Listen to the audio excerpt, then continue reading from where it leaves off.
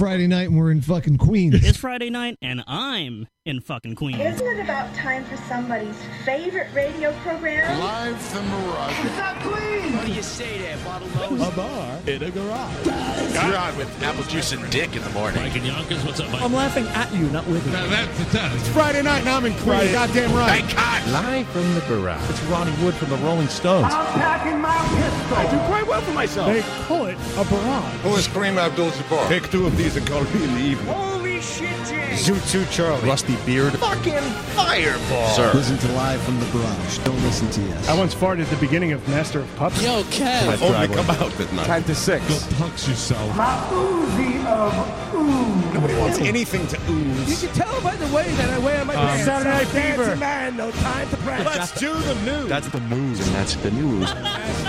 You wrong Tron, bro. Correct Tron, bro. The Ryan game. Let's move on with the game. Thunderbolt. Tilda Swinton, Dan. All day my drawings. Oh, hey, all right. All right. I was just listening to Biz. The Biz? The Biz. Biz Marquis? Mm-hmm. He's good. He's very good. Kids going places. For a second there, I just thought he died. I don't know why. What? I don't know. No, he I know he didn't. It just like crossed Charlie my Murphy mind. died. Yeah, that's sad. That's not in the news. It's not in the news. No, but it should be. Yeah, poor guy. And the news is a man named Plank was killed planking. He's good. Welcome back to Live from the Barrage here on Radio Nope. We're back again. Thank you, Tree Void, and his tremendous show. Preemptive Strike, which you can hear every week right before this show. That's the first time I've ever been able to do that. Oh, you listen to it in the car? Tom showed up on time. I showed up on time. I've never been here on time to say that. Oh. Tommy's here. We got an exciting show. We're going to be talking to Greg Prince, who wrote the Mike Piazza book at 9 p.m., right, Tommy? Yes, that's right. And, I swear to God, I thought you were going to say Greg Prim. I know, that's what I thought he was going to say. Gregory too. Prim, who has not written a Mike Piazza book. Greg Prince will be calling in, and we'll be talking to him. But of course, before that, we have a very exciting guest, Falco, Andrew Falcus from Very cool. Hell Super yeah. excited about that. Future of the Left, Christian Fitness, and of course McCluskey. And hopefully, I got to call him, and if he's nice enough to pick up the phone, we'll talk to him. Yeah. So, That's actually one of the reasons I came early. I want to make sure that you have his number because I have it. yeah, I have. Okay. I have his Skype handle. Yeah, I that's it. believe. Yeah, Handu. Pat made an effort for that. that's eating pizza. You have to- Yeah, exactly. I had to launch myself up like I was hitting one of Anton Fig's cymbals. And I have other big news. I have a new internet router with a higher speed. Oh. Nice. So Did you we'll get see. Fios? I did. Yeah. Sweet. Oh, Yeah. you just got Fios? No, I've had Fios, but my router's old, and now I have the higher speed Fios. And I wonder, do they intentionally hold you back from the higher speed to charge you for the speed that you could have in the first place? Is it inside the box, or is there just some dude who hits a button like, all right, let him have it? Because that Yeah. seems illegal. Yeah, they do all sorts of shit like that. Fuckers. But, dude, that means less dropouts, maybe. That'd be great. Yeah, that's what we're going to find out tonight. Speaking of dropouts. Hopefully it won't drop out at all. Harry just barged in here with Arby's and Taco Bell. That's my Arby's. Tom brought Arby's. That's his Taco. I'm eating pizza. Jesus Yeah, I know. God. Mara brought Taco Bell. We're slobs over here. What the hell's wrong with you guys? Don't you eat dinner at home? Wait a minute. I didn't bring the pizza, though. I just stole it from your children. Time out. You guys are both wearing Stuyvesant T-shirts. That's crazy. I have to see if I can work this Skype. Let me turn down the thing so people can't. What do they do? Turn down for what? Hold on. You should show up late again, Tom. Let's see if this works. Oh, I think it's working. No? Huh. Let's see. See what's happening here. This is some show. I very rarely have to call a guest. I don't know what's going on. You're not calling him now, are you? Yeah. No, 8:15, my Oh, I friend. thought it was 8:05. Yeah, take it easy. Oh. Yeah. Why am I thinking 8:05? Hang up on that dude. You sit next to me. It didn't work anyway, so just when you get a chance, write it down and pass it to me, whatever that is. Yeah, thank you. Right, 8:15, we'll be talking to Falco, Future of the Left. Whoops. It's been a long day for me. I was very sick last night. I slept all day. I'm not feeling well again. The sweat. What do you want? Can I get a mic check? I hear nothing here. Yeah. All right. Hey, Mario. Can you hear me now? Yes. Thank you. Turn it down. Yeah. I heard there's a crazy show, so I came early for you, Captain. No, thank you. I appreciate it. The Met man is calling in. I'm ready. I'm armed and prepared. Mario's Let's go psyched Mets. for that. What a game last night, huh, Captain? My plan was to go to sleep at 9 o'clock, and then the Mets had to go into 16 innings of baseball, and I stayed up all night. I know. I put on Pagano Hot that I missed it all, and the first guy who was yelling at me is like, "You? What do you mean you missed it all?" What are you talking about? Last night when I came back in from the garage, because I'm not on the internet when I go in the garage, so I wasn't chatting with you guys during the game. Right. Fascinating. Weren't they losing the whole game and then they won in the end? No. If Cespedes would have slid, we could have all gone to bed early. But I like late games. He's so lazy. He really. I used to not think that, but he does. He just doesn't try on the bases or He in the doesn't outfield. slide. He doesn't. He's just lollygagging around out there. He's having a good old time. Well, what's his name? Never told him go down, right? What's his I don't down? know. Where's the on The deck third hitter? base coach? The on deck hitter's job. Yeah. His troop leader. That's troop leader. Yeah. What's that guy? The coach. He's supposed to tell the players to do things. Yeah. It's not the coach. It's I the know. next batter. Okay. Well, it was an exciting game, nevertheless. 8-8 for many extra innings. Home game or away game? It was away. They played Miami, and Miami hit a grand slam in the first inning. You figure that's the game over, Right? and we tie it up in the next inning, and then go ahead. It's beautiful. Wow. Back and forth. Fun time. Cespedes wouldn't slide. It was, Yeah. He it's too would hot. not slide. It's too hot. He doesn't like it when it's cold. He was He's mesmerized. sucking the playoffs because He he's was freezing out mesmerized there. by those memories behind home plate. Did you see that? You're busy sucking the playoffs. Whose memories? Yeah, There was this guy, the Miami Marlin guy who goes to every game and sits behind home plate, brought 3 luscious cohorts with him, and their job was to distract everybody. And did it work? It worked with me. Like I stopped watching the game. Do you have that number for me or what? Oh, thank you. Jesus. It's the one at the top. Yeah, that's what I got. Yeah, all right. I just texted our sub producer to double check on that. We're calling London, England. We have many. No, we're not calling London, England. What? I don't think. We're calling Cardiff, England. Cardiff, Wales. Cardiff. Wales. There you I don't go. like being called England.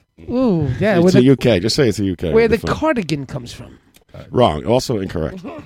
Cardigan comes from Asia, Mary. And we're interviewing Tab Falco. I interviewed him in All 1985. right. What are you doing? Just come on my show to do shtick right away. I'm so glad you showed up early to help. All right. These you know two, what? you just try to. Turning the mic around, and I'm going to eat tacos. See you in 15 minutes. Please try to chew directly into the microphone. Yeah, why don't you take them over to the table over there or something? Yeah, I don't want to hear that bag and the rustling and everything. Turn the mic away from me. Anyway, So Pat's here, Tommy's here, and of course Mario's eating his Taco Bell. How you guys doing? opening his Taco Bell on mic. I'm doing good. I went to see Bon Jovi last night. Why? How's John Bon? John's hanging in there, John man. Bon? Yeah.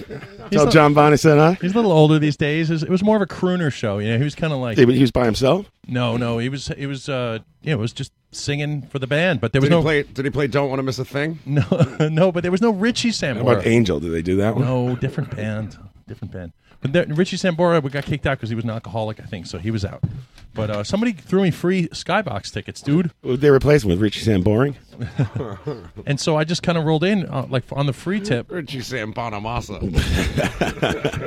And I came in like about 2 hours late because I caught the last 10 songs. But Good thing you put those free tickets to use. yeah, but then I looked at the set and I didn't understand. I didn't know any of the songs previous to the last 10 songs, so I didn't miss anything. What, you never saw Twister? No, what? No. How about Young Guns? They didn't. Oh, they did play that earlier on.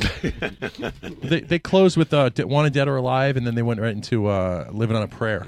All right. But the Double shot. Double shot. Big hits right there. That was the way to go out. I choose Dead. It's a 2 for Thursday. Well, he had bronchitis, so he moved. They canceled that show last Saturday, and they moved it to today, Right. or yesterday, whatever. Interesting. He's been saying that for 3 years. And then I'm going to see Poison and Def Leppard tomorrow. Why? Jesus Christ. Even more exciting. With Tesla. So that should be Is Tesla has the tickets and you're going with them? No. Oh. Those I paid for, those were like $29, like in the nosebleeds, you know. Mm-hmm. How much were the Bon Jovi tickets? They were free Skybox tickets, dude. Where? Their food? Where At the was it? Garden. At the Garden? Yeah. It wasn't catered. Yeah. That Bon Jovi better, he's busy melting my ice. The Rangers get back to home to play in the playoffs. You know what's- that ice better be in good shape, John Bond. Check this out. They played Thursday and they're playing there again on Saturday. Yeah. So my friend's in production. He's the one who hooked me up. I saw a picture that he posted on Instagram after the show. He was the last guy to leave. Yeah. They left the Garden completely spotless. They took everything out, Yeah. only to put it back 24 hours later. Yep. What a fucking hassle. Well, I will tell you this about the Garden. The ice is there underneath this floor the entire season. What? Right. The ice is underneath the basketball court the entire time. Not the water, though. It's ice. It's It's ice. frozen water. It's kind of like water. It's like water, but it's hard. Low temperature. No, but they don't release those dragons, right? They just keep it in the pipes and then they release it. No. The ice is always there. And it's only like an inch and a half thick or something. It's underneath the basketball court. They Is it, lay the basketball court right on top of the ice. I have a Right on question. top of that. Is it dry ice or is it It's water ice? it's water. It's water. Okay. Yeah. Dry ice. What do you think? Make You think the hockey players skate on dry ice? That would burn your smoke skin, machine. right? Yeah, I that don't would- know how it works. I'm sorry. Jesus Christ. It's Wow. smoking. No- If somebody throws like a bottle of soap down there, everyone will die or something. Right. I'm here. There's some linesmen So here. that explains why the Knicks are doing so bad. Yeah, it's the court is cold. It's cold. Right, they got cold feet. Yeah, but what they do is they make, there's a slab of concrete down there. They make that freezing cold. Then they mist it with water, and it freezes on top of the cold concrete. And then they leave the ice there the whole time. Why would they leave it cold the whole time? Because it's easier than taking it apart and doing it every single night. You know, it takes a long time for that ice to freeze. That's what I said about Bon They have to Jovi. do it. They have to do it slowly, or else the concrete will crack. So once you get it down to that temperature, you don't touch anything. You leave it. Touch nothing. sir. Don't touch Just nothing. leave it. Just leave it the way it is. Leave it alone. Sound like Bob over here. Tommy. Right? What did I tell you? Don't touch it. What did I tell you? Start messing around with it. You're gonna have problems. Stop, go, wait. Don't touch. We should invent dry ice hockey. I think that'd be great. Yeah, we Like should. people start losing limbs and pieces of See, skin. that's what I was saying about Bon Jovi. They had Be a, like Laser Floyd. they had a very minimal stage setup, so like they're not only saving money on that stuff, but like it's just a lot less hustle for the union guys to tear it up and send it down. Bon Jovi on ice. Slippery when Bon wet Jovi tour. on dry ice. They had some pretty good slippery when wet merch. I mean, I think he's still kind of harping on the '80s, you know. Are you accusing Bon Jovi of still harping on the 80s? Is that what you're saying? Yeah, I mean, they had more modern merch, like "This house is not for sale" and all that other You stuff. do the whole merch scout thing when you're Always. at a show. You always scope out the merch sort of Always. thing. And do you try to undercut the merch person there? Is that because you're you have no ethics? No, I look at the merch and I turn to my guest and I'll be like, I'll make that at home for $20 and. He's got Right. he's got an old tradesman van with dual round headlights. Yeah, don't tell him. Here's my So card. beaten up in the back. Give you a better deal. Is the band Bon Jovi old enough now that they bring one of their kids out to play with them? Oh, God. They probably would, but they didn't do that. I mean, I showed up 2 hours late, so if they did that, I would. John Bon Jovi. Here's Ron Bond. Ron Bon Jovi Jr. He's in a wheelchair. And he's gonna play Blaze of Glory. He's gonna wheel his ass out there. But they were like Go out in the blaze of glory.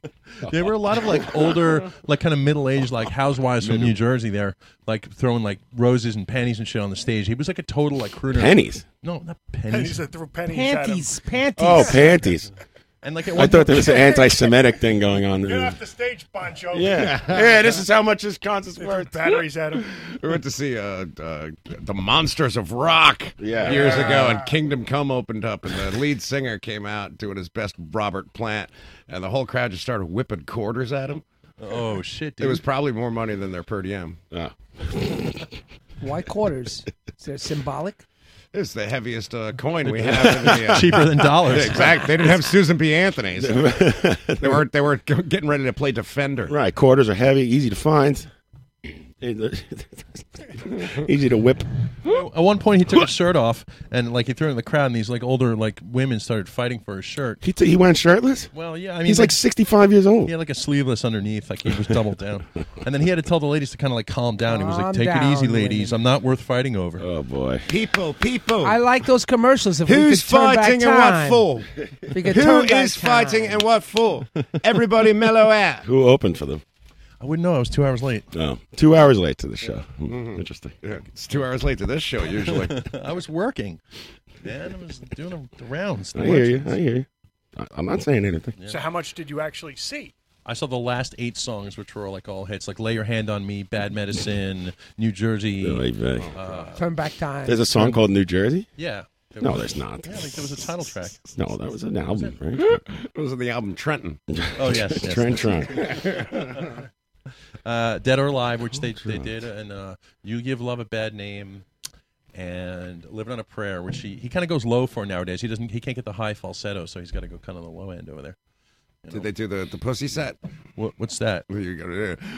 Whoa, we're halfway there. Oh, yeah. Totally. Super like semi-acoustic. Bust out those black acoustic guitars with the stars in them because they're stars. Right. It's a sad story. It shouldn't sound upbeat, you know? Yeah. I gotta say, man, I'm not really happy with like the new modern look of the average aged rocker. Like their whole style is like black vests and like purple shirts and like lots of rings and slick back ponytails. Like every rocker now is dressed like he's in a John Varvatos ad or something like that. You were at a fucking John Bon concert, man. Yeah, I guess so. I've never been, so I don't know What are to your expect. recommendations for wardrobe? Well, you're looking at it, dude. T-shirt, jeans. Never been to a gay bathhouse, but I have a fair idea what to expect. Yeah, black leather vests. Yeah, there's a lot of those. Hey, John, you want that handle? I have it. I don't know. It's not working. I might have no money in Skype. You want my credit card? Just shout out No, your I have credit card money. number on the air there, John. No, I have to reactivate my credit. What the hell is that about? By That's the way, weird. if the audience is wondering what Tommy is wearing, he looks like he's about to renew his CDL license. He looks like a real rocker, though, as opposed to those people at the John Bon show. Yeah. Yeah, there were a lot of like dental assistants from like Manalapan, New Dental. Jersey. Oh, man. I was in Manalapan this Were you? week. Yeah. Doing what? Considering hanging myself. That's where you go for the good tile. I was there to pick up tiles. That's correct. In Manalapan. Yeah. It's a everyone fucking knows horror that. show. I figured the one good thing that I had going for me was, well, at least I get to get a good Jersey diner, right? Yeah, of course. No dice. No dice. All diners are good in New Jersey. I know, but none of them were open. He found the one. Why, a holiday? No, I don't know. Mondays. That's lame, dude. Yeah, clearly not good for business. Speaking of which, you guys see all sorts of... you just move right on. No, Don't let the conversation bother you. What? I mean, do you have more? No, I was going to say that I had to settle for some pizza. Oh, and that's why you're eating pizza. But it was now. actually good pizza. Oh. I know in I'm not in Hoboken. Manalapan, New Jersey right now, Thomas. I'm sitting here right in front of you. Hoboken has really good pizza. 7-star. You guys ever eat those big slices? Whatever pops in your head, you just say it right out loud. Don't worry about Speaking of which, Speaking of which, did you guys see these factions of people chasing around like those crosses today in the back of a pickup truck? Like in Williamsburg, there was like this pickup truck holding like a huge cross, and there was like 40 or 50 churchgoers, and cops were kind of like moving around for Good Friday. It's Good Friday. Yeah. You guys see that? That's the way the Italians do yeah, Good I don't Friday. know. Everything's always weird on Good Friday. I couldn't park on the street at all. There must be something going on down the block. Yeah, from the church. I noticed that too. Yeah, so I parked in the driveway. You can't get drink in Ireland. Yeah, really? Yeah. Wow. If they close the churches, they close the bars. Why? That's how it goes. Because Jeebus. That's why. Our take it Lord and serious. Savior. Jeez. Gonna figure this out. Exactly. Why is it not working? Mario, what are you shuffling over there? Oh, I'm getting my Met stuff ready. Who? Oh, for the Forget interview? about Mr. Falco. No, I'm it's- ready for the Met guy. Bring him on. Go. You go take a break for an hour then. I'm trying, man. I don't know what's happening. Yeah, Suck looks at like you this. have like 6 weeks of notes over there. I have some various notes on various talking points that He's I've got put together. pictures. You know, It's I've like he been went off to the all week. Photomat. Yeah. Like someday you'll realize this is a radio show. Mario's the only one putting photomats in business. Yeah. I can see what he's about to do. You're about to describe the pictures you're holding in your hand, aren't you? All right, this is a picture of Mario Oh, Jesus. holding a baby that says Piazza on the back. Is that Mike Piazza? Are you holding Mike Piazza from like 20 I years am, ago? as a child. I went coddled back in him in time. my arms. He bought a DeLorean on eBay. Mario, He suckled your nipple. Sucku. you look like you're like 18 years old in this photo. Christ. That is my son at Piazza's last game. Really? Yeah. And I've been trying to track down Piazza to sign that jersey for years now. And now's your chance. So tonight I will get to the bottom of it. You can see his ass on Google Maps.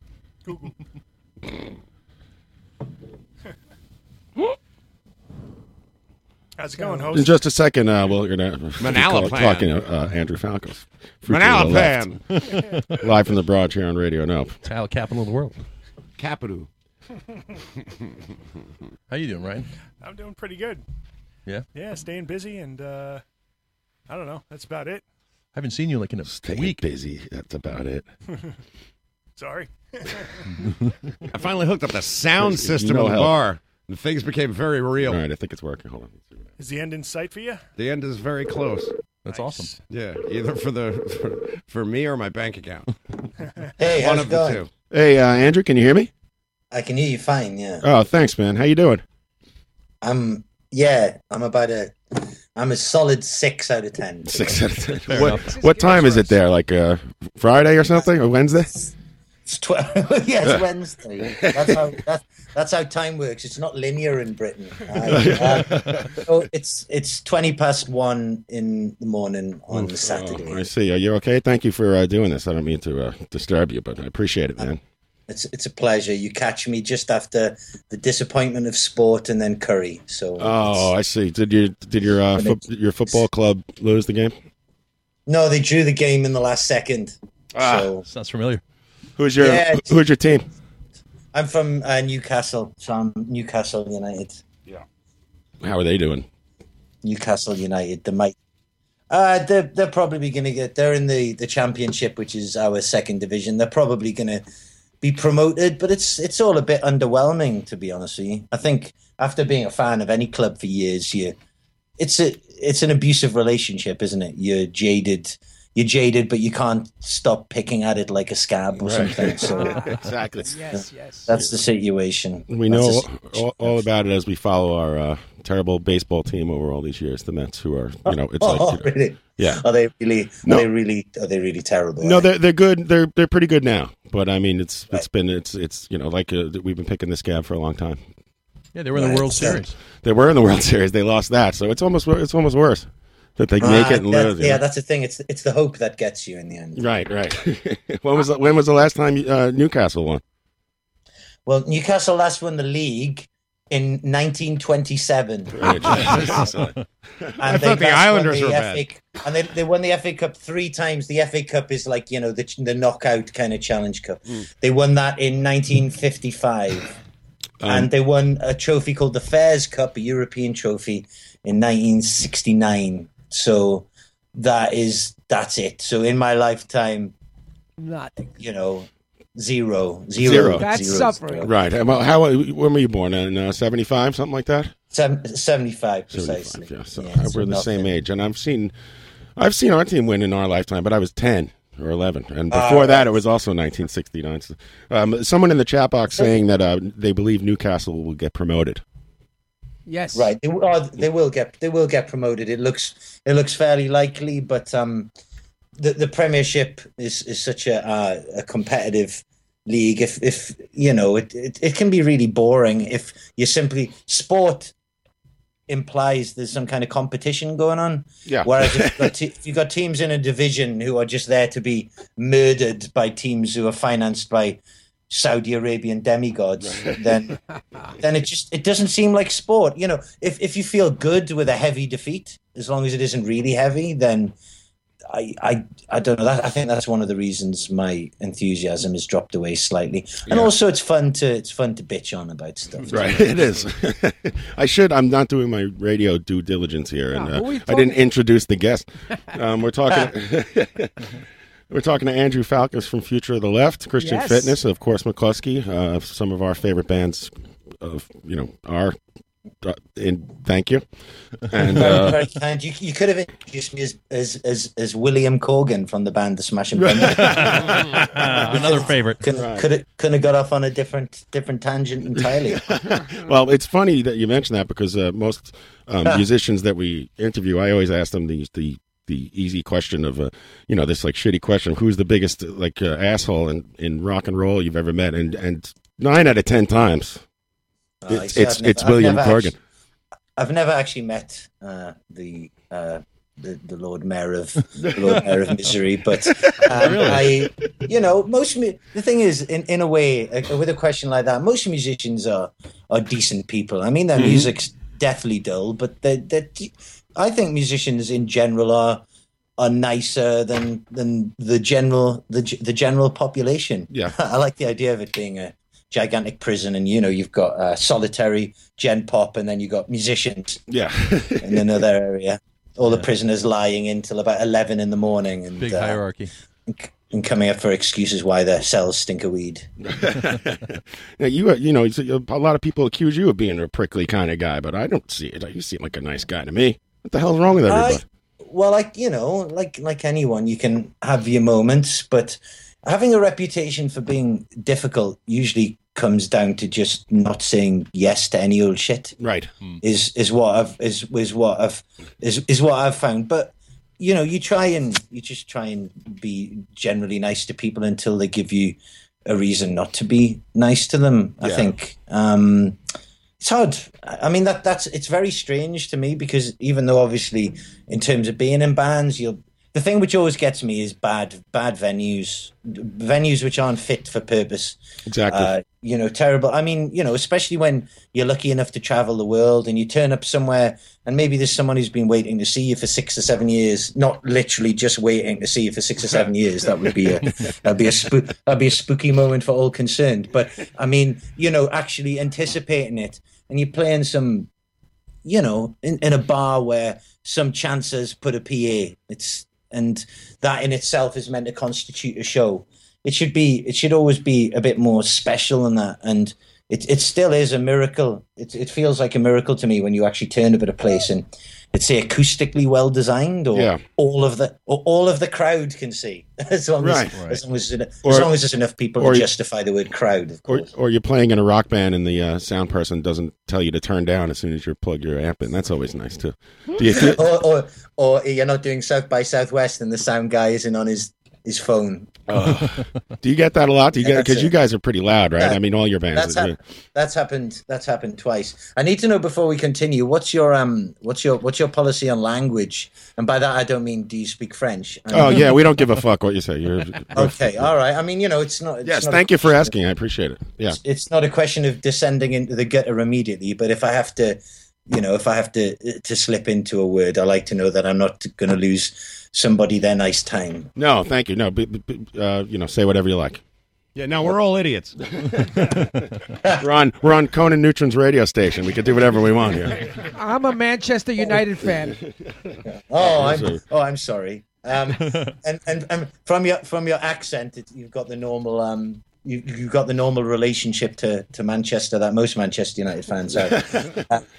There is a bit of a joke where you'll always meet people in Britain and they'll support Manchester United, and you go, "You're not from Manchester. What's the story?" And they always say their dad's from Manchester. That's the thing people say. Oh yeah, my dad's from Manchester. So in my generation, the male population of Manchester in the mid 70s, mid 80s must have been upwards of 9 or 10 million by my understanding of how that. And then there was a huge journey, an exodus of Manchester United fans away from Manchester, and they've moved all over the world to New York and London and Malaysia. Spread the word. It's funny. It's funny you say that. I was actually traveling through England, and I went to a Man U game. And it was like mostly tourists and whatnot. It's a match, Tommy. Match, whatever. And I will allow your game. That's not right. Yeah, we were touring through, and they played against Sunderland. I guess I don't know, but it was quite an experience, man. It's a totally different crowd than sports over here. I'll tell you that. Yeah, in what way? Well, they're very silent during the game. They don't say much, and then out of nowhere they just start these chants like without any sort of cue. There's a cue that you just don't. You're not hearing the guy starting it or something. Yeah. Sure. The culture of British sport, especially football, has changed over the last 20 years. It used to be a lot more aggressive than it was. I mean, I've only ever been to say one baseball game in the States, which was at Wrigley Field, and to be honest with you, that more seemed like people were out for a chat and there happened to be some sport happening at the same time. Sorry, I did a bit of up talk there. I'm going to punch myself in the balls to make sure that doesn't happen. I've probably just been watching the wrong television programs or something. It was a very odd experience to me personally, and it's probably a good job being in the band I'm in. I don't really like being in big crowds. Yeah. I don't enjoy the experience of feeling of a big crowd. So yeah, that's why it's really good to be in a band to average playing to about 272 people. So, that's the average. You figured it out to the number, huh? You know what I'm doing is most of the shows are less than that, but there's the occasional bigger show. So it's a generous average, shall we say. I think the mean could be anywhere in a year between 230 and 291, maybe. The median average, I don't know what you guys' favorite type of fucking average is. That'd be more like 210, 220. Right. And what's the average age, do you think, of the audience then? Average age? Well, that varies a lot. In bigger cities like London, you'll get kids at the front. And by kids, I don't mean 4-year-olds. I mean 16, 17-year-olds. But the majority of the crowd, I would say, would be mid-30s. That would be the majority. But in bigger cities, you tend to get a bigger range of people, from kids all the way up to people in their 70s sometimes, which is the ultimate compliment and incredibly depressing at the same time. Oh, my son was like 14, and he announced at school. Everybody was, "Oh, what's your favorite band?" And he's like, "Future of the Left." I think he got jumped. I can imagine. Just the next step from having Future of the Left as a favorite band is wearing a beret, and maybe telling people that you don't own a television, apropos of absolute. What's the average? What do you think the average beard length at these shows are? Now that very much depends on the country. Again, there's say an older British crowd are going to be rocking the bigger, bushier, less self-conscious beards, shall we say? But in Europe, some countries you can't move for beards, and it does get quite distracting. I mean, the beard thing, it's climbed down a little bit now, but you used to be able to describe people. This is the main problem. You'd go, "Oh, Dan," and you go, "Dan, the guy with the beard," and people would go, "Oh, Dan, yeah, I know Dan." Whereas now, you'd be describing people on the basis of who doesn't have a beard. Exactly. It's almost like the tattoo. And so thing. you've got The to come up tattoos with, used to be cool. Maybe that's been partly behind the rise of far-right populism. I don't know. Christian Fitness has a new album coming out. Is that right? That is correct, yes. And is it? I'll ask you another question. Is it called Slap Bass Hunks? It is. That's absolutely correct. Well, the thing is, though, what is really funny, and because the previous album was called "This Taco Is Not Correct." It's just a beautiful album title. It's tremendous. But the thing is, I didn't come up with them. What happened is, I've done artwork for a while with a guy called, and I might totally slaughter the pronunciation of his surname, a guy called Michael Bukowski, who has a thing called Aesthetic Apparatus, which is in Minneapolis. And I first became aware of him because he did a really cool gig poster for a McCluskey show in, I've got the poster here somewhere, but I can't remember what year it was, 2003 or something. And what happened is I gave him the rough idea. I said, I want to be mounting a pyramid. It's all just about stupid juxtapositions. That's all it is. And he sent it back, and I said, and just write a stupid title underneath. Yeah. And he sent it back, and it said Slap Bass Hunks, and I'm like, well, that's the title. And he's like, you serious? I'm like, of course it is. But it's the title because it absolutely bears no relation to the cover whatsoever in any way. And honestly, once you got a title like Slap Bass Hunks, you can't not write a song called that. No, you can't go back on that. I mean, why would you then come up with the serious title you had for the album? Let's call it Slap Bass Hunks. And the good thing about calling it that is it makes some people I know paranoid that I've written it about them, and I haven't. It's completely, that makes it especially delicious. Completely meaningless. This taco, where did this taco is not correct come from? Was that some kind of random word generator thing? It was exactly the same thing. Yeah. I said for the cover I would like, and this is particularly funny to me because if there's one thing I'm known for, it's titles or whatever. So. But it means you can feed into people's expectations of that. I said my idea was I wanted an angel sitting down, like holding his head in his hands. That was the crying or thinking or something. And he sent back an approximation of that. And underneath he had written just the right words because to show me what the cover would look like. Yeah. It didn't have a title at that time. He'd written "This Taco Is Not Correct." And I went, is that a thing? Is that a kind of some idiom or some, stupid saying you have over there that I'm just not familiar with? And he went, no, I just wrote 4 words, and I'm like, it's perfect. Perfect. This taco is not correct. This taco is not correct because it does. You know how seem many like times? Right. It's a quasi philosophical question, which means absolutely nothing, but it just proves. I've been thinking a lot recently about what it means to be an adult, and what it means to be an adult is just pretending you know what the fuck is going on in it. You know, none of us really know what's happening, and it's conviction. Conviction is what defines art. Sometimes, if you can with a straight face go, "This album's called This Taco Is Not Correct," someone somewhere is going, "That's so fucking meta, man. That's so you're blowing my mind." Whereas in fact, I'm not blowing your mind. It's interesting you say that because as I get older, and I believe I'm the same age as you, I'm 42. Yeah.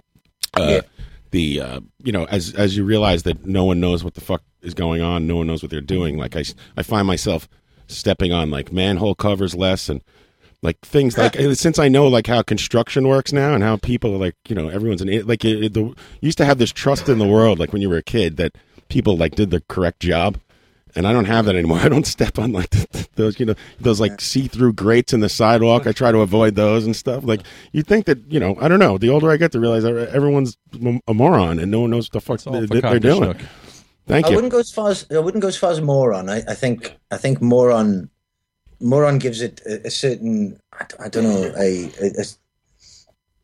for me, I genuinely don't think anybody knows what's going on. I don't think any kind of nastiness or malfeasance or even being an idiot goes on. I genuinely, I mean, as if it wasn't underlined by the political happenings of the last 6 months, which we absolutely don't need to talk about, right? For just reasons of general fucking sanity. But you know, like, you know, if you suspected that Obama didn't know what was going on, then you know that the president, who it turns out has followed him, doesn't really know what is happening on a minute-by-minute basis. Yeah. And he's the president of the United States of America. Right. And nobody really... I mean, do you really... I've had debates with friends about Syria, the Syrian situation for months. And really, do you know what's going on there? Do you know what's happening? It's complex. Because nobody really knows what's happening, do they? It's impossible to actually know.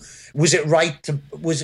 You don't know. It's impossible to actually make a valued decision. And I keep seeing people come into conclusions, and you're like, how could you possibly... How do you possibly know that? I don't know anything anymore. You don't. No one could know.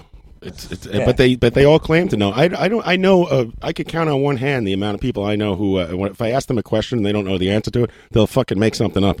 And people have a hard time just saying, "I don't know. I don't know the answer to that."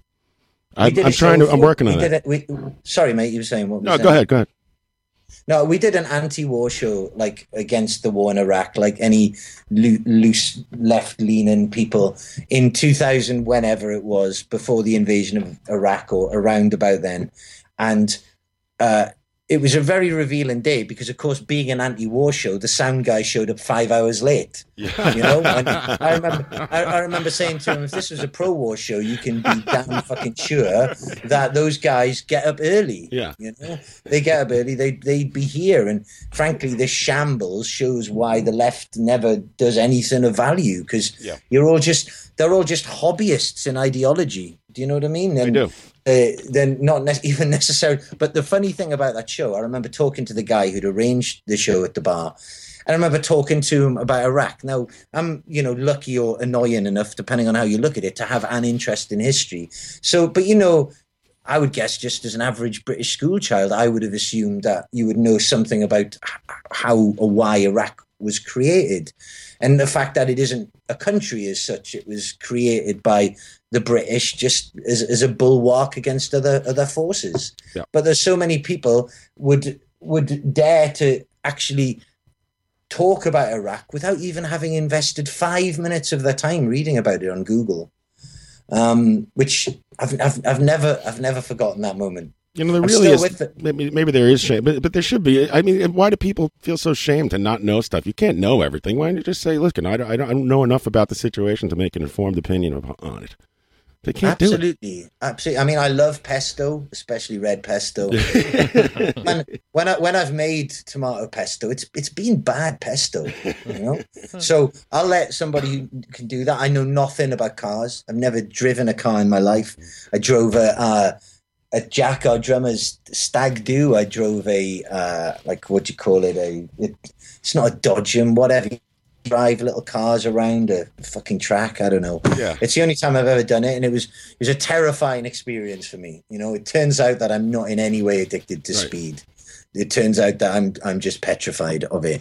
But I know nothing about that. If I'm in a bar and two people start talking about cars, I nod and allow them the floor. Exactly. Yeah. Let them take the lead. I don't know what it is, but some people, I've got friends who they'll be experts on anything. Yeah, anything from biochemical warfare to Buffy the Vampire Slayer. Though maybe that's the same thing. I don't know. Whatever comes up, they know what is the best. This is the best. I know what the best is. Yeah, always. And you know what? I've got to say, those people are good value. If it wasn't for those people, then sometimes you'd have uncomfortable silences, and they've always done something or know something. We recorded years ago in Albini's studio in Chicago, and we took a photo of all the effects pedals he had. Yeah. Just because when you're somewhere nice, you take photos of things, you know. And I remember bringing it back, and my flatmate at the time starts talking my then girlfriend through every pedal. He's like, this is the love tone. This is the love tone Big Cheese. Let me tell you what that does to the signal of the guitar. And you go, this lady played guitar and everything. It's not like she was some, eye candy brought in to expressly not talk about guitars, but it was still some people must share their knowledge. I have plenty of everything experts in my life. I can relate. How was recording with Steve Albini? Oh, it was terrible. Which is why, he's a nice. He knows what he's doing. He's good at. I don't know if you've heard, but he's good at miking things up. He's good at that. Yeah, he's good at that. But like I'm assuming if you guys go to the extent of doing a radio show that you play in bands, it's usually the way in order to find some other way or an additional way to channel that passion. Exactly. That then hopefully having done recordings that. An engineer or whatever the hell, recordist or producer, whatever the hell anyone calls themselves, part of their job isn't just how well they record and mix stuff. It's about the mood they engender in the band. Mm-hmm. So the band give good performances, and sometimes I guess some people are very explicit. They have to almost give people team talks, but sometimes it's just the general atmosphere they create. And a place where you can just go and have fun and be creative, and it was brilliant for that as well. And without being too sentimental, I'll always look at those recordings we did. I like the recordings, but not that I ever listened to them. But I loved the recordings at the time. But I just had an amazing time, and until that time in my life, I think I was about 27 the first time we went there. I'd always had problems sleeping unless severely drinked or drugged. But that was the first time in my life where I would, I think, go to bed at night and fall asleep because it seemed to me, at least, maybe this is just a coping strategy, that I'd been using my brain and what you might call a slither of talent properly for the first time. And it was a really, I'll never forget that. I'm not going to write a fucking poem about it, but it's really nice and genuinely rewarding. And it's really nice to have those times in your life, even if they didn't necessarily end up taking you in the directions you thought they would, which are just really special in and of themselves. Right. Yeah. John's leading the witness a little bit because he's done 2 records with Steve. So I have. Oh, I did. Well, I was gonna, I wasn't trying to hide the fact that I like recording with Steve Albini. And did you have a good? We did. We had a fantastic time. Well, he's such a nice guy, and like we said before, with your reputation precedes itself sometimes. That these guys are mean guys. These are like the nicest guy ever. We had a great time. The mood was fantastic. We lit candles. It was beautiful. We lit candles. We had lava lamps. Yeah, we turned the lights down and all that. But what you said about being able to sleep in the evening definitely rings true to me because you realize you're with somebody who's overcompetent. That you're in good hands. You don't have to think. You can just think about like your actual job instead of being like, what does this sound like? What is it going to sound like? Yeah, total. and not just that, but everything that's done in that place, even the blowjobs, is totally in good faith and fast. Not blowjobs. And fast. I never had one of those. But there's it. You've heard it here first here on Live from the Barrage. Falco has never had a blowjob. No, I have no clear memory of that event. That's what I say to the that event that happened. Right. But no, it was just everything about that place is just it's set up for bands in the same way that there are certain venues. There's a venue in Leeds called the Brudenell Social Club. It's a venue you turn up and you play it and you go away from it going, why isn't every venue like that, man? Why isn't the load in easy? Why can't all the crowd see, the stage? You go to the next venue and you've just been spoiled basically by a place. And there is that sense with electrical audio, which is some of your listeners may not know, is Steve's studio in Chicago. It's just a lovely place. I mean, they don't have golden yogurt or they do have fluffy coffee though. You see, I'm not one of these coffeeists. Yeah. Speak of. No, not me neither. But I did try it. It was fun. Yeah, there was a lot of coffee going on. I remember though. It was quite the scene. I assume that would be like dandies and cravats back in the day. It's like a Starbucks in there with good drum sounds. All the songs have hand claps in, I understand, which is a really cheap way of augmenting the snare. Do you have a record company for this new record? Because I know you've dabbled in the crowdfunding a little bit.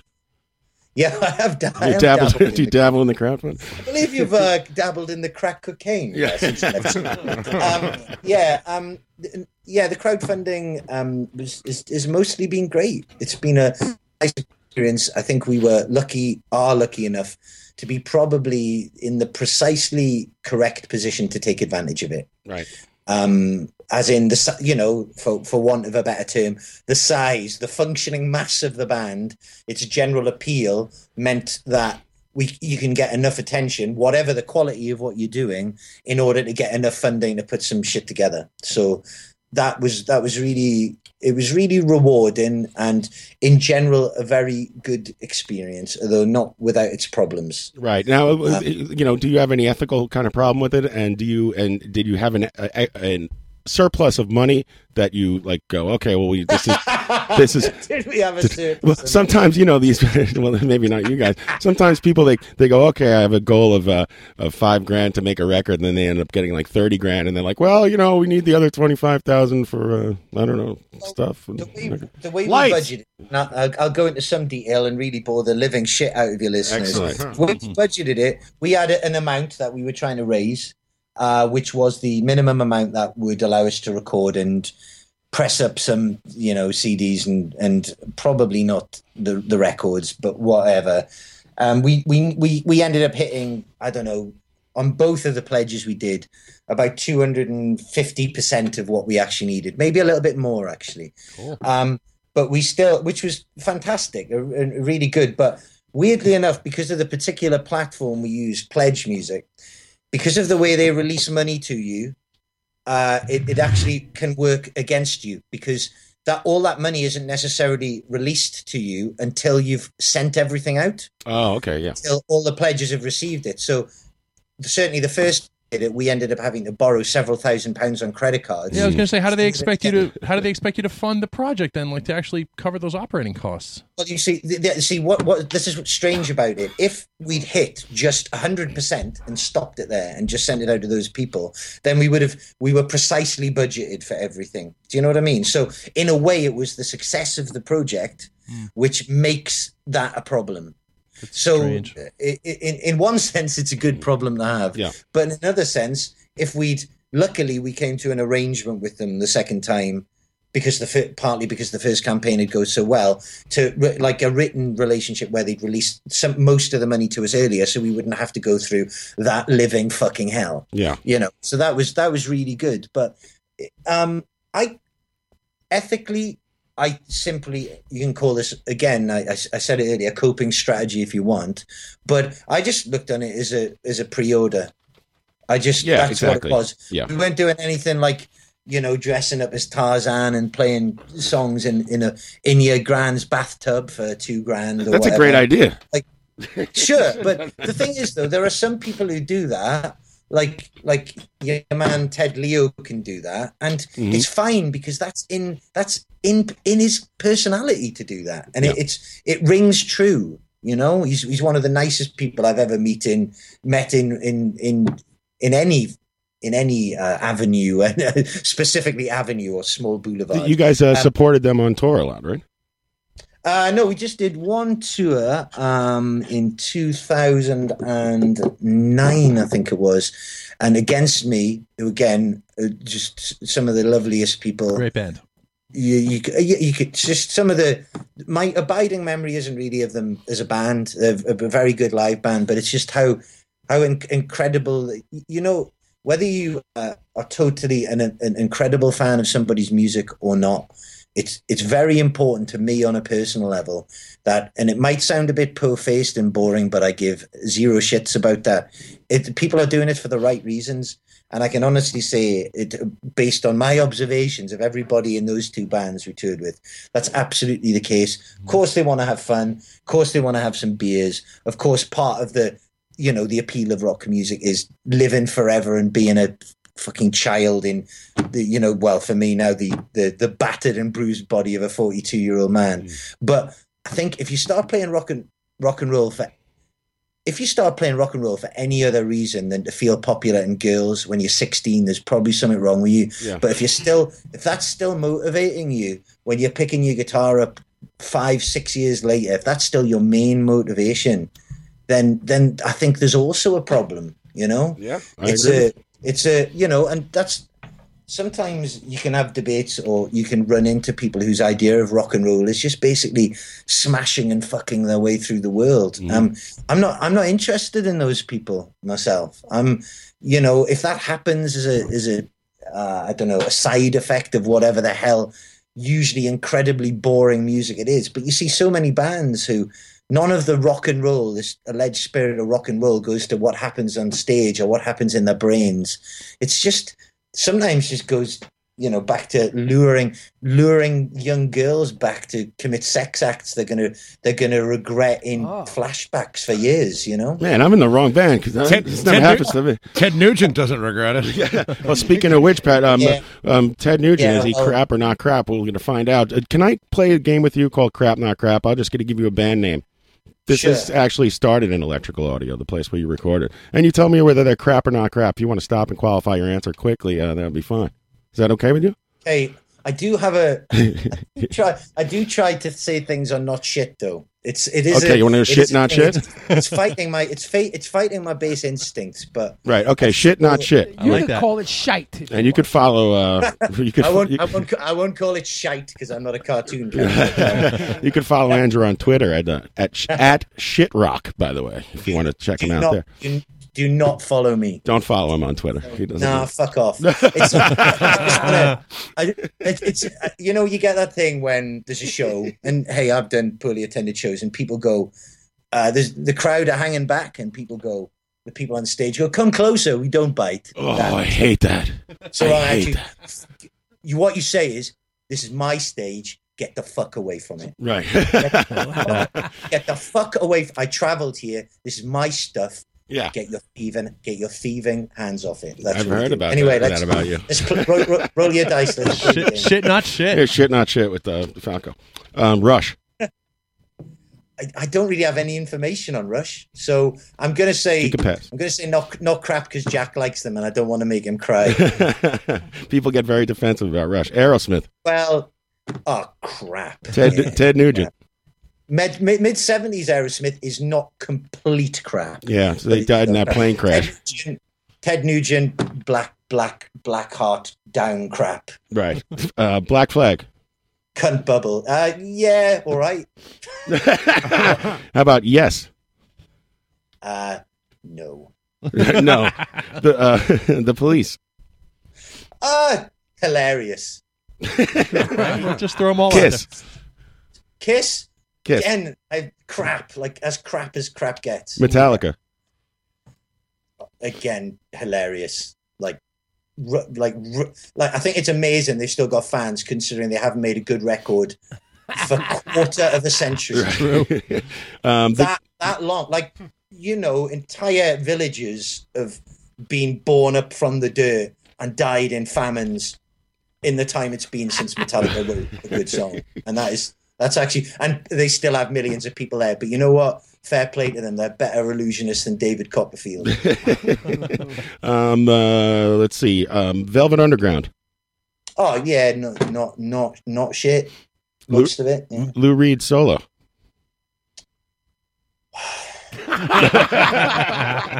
You know, I hate people who wear sunglasses when it's not required. The best answer How about ever. the Clash? I mean, it's not the worst thing in the world, but for somebody who didn't give a fuck, he was sure trying hard to make you fucking realize he wasn't. Here's a polarizing band, the Clash.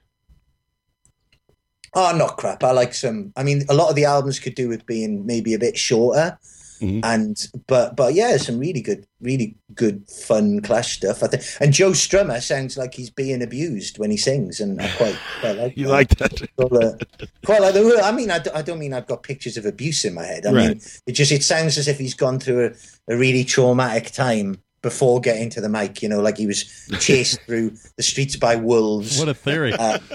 Yeah, and then he gets there and he's, Joe, we got to do the vocal, man. We got to He slams the door behind him.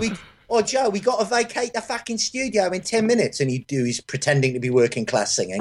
And then they'd all go home, and it was great. But I like the Clash. Even the Cod Reggae is really... It's fun, isn't it? That song "Rudy Can't Fail." Mm-hmm. It's the least authentic song in the world, right? But it's really good fun. Yeah, I like the Clash. All right. Speaking of inauthentic English bands, the Sex Pistols. I like I've always really liked Bodies and Holidays in the Sun. I think they're really good. I think they're really good rock songs. I mean, you know, John Lydon is. I know he's deliberately. A wank priest. Mm-hmm. That's his deliberate. I love that phrase. That's his deliberate role, but he is still that thing, you know. So I don't know. I mean, because obviously, you know, Pill and all that is fun, but Pill are one of those bands where people described to me what they sounded like before I heard them, and then when I actually got to hear them, I'm like, it's not quite what I expected, you know. But maybe that's just me. How about Jethro Tull? I just know there was a flute involved, so I stick. All right, I'll give you one more, the most polarizing one of them all, at least according to the people on this show. Steely Dan. My answer to that is I'm not American, so I don't have a fucking clue. There you go. Right. Well, I'll give you a clue. They stink. Jack, who's a drummer who loves all music, just about. He likes Steely Dan. Right. So, but I'm still not going to say not crap because he cunningly it was a plot. He got me to listen to Muse the other day. Oh, what do you think of that? Oh, it was a terrible experience. I think I can't claim credit for this. I think there's a British magazine from Newcastle where I'm from called Viz. I don't know if you're aware of Viz. No. They have a section called top tips in there. And one of the top tips was save money on expensive Muse concert tickets by humming Bohemian Rhapsody to yourself as in your local Laser Quest. Oh, Jesus God. and you know that just about to me. But anyway, there was a riff and he said, yeah, the start of that riff sounds like a Muse song. I was like, you're not getting me like that, mate. I'm not. Nice try. Nice try. But I couldn't. About 6 days later, I did check, and yeah, I've just about got over now. But I'm not going to forget that he did that to me. I will get my revenge. Give it to him soft and sweet. Well, Falco, we're all huge fans. I'm really. That's not how I do revenge. It'll be through a really good withering look on stage. Glower at him. It's good to insult him on stage and then deny him a microphone in order to respond. Right. That's the way we do it. Kind of not so much passive aggressive as aggressive. It's good. I do need to take a break. Falco, thank you so much for calling in, and I would love to talk to you again. I'm sorry, today got kind of screwed up, and I got two guests at the same time, and it's all fucked up.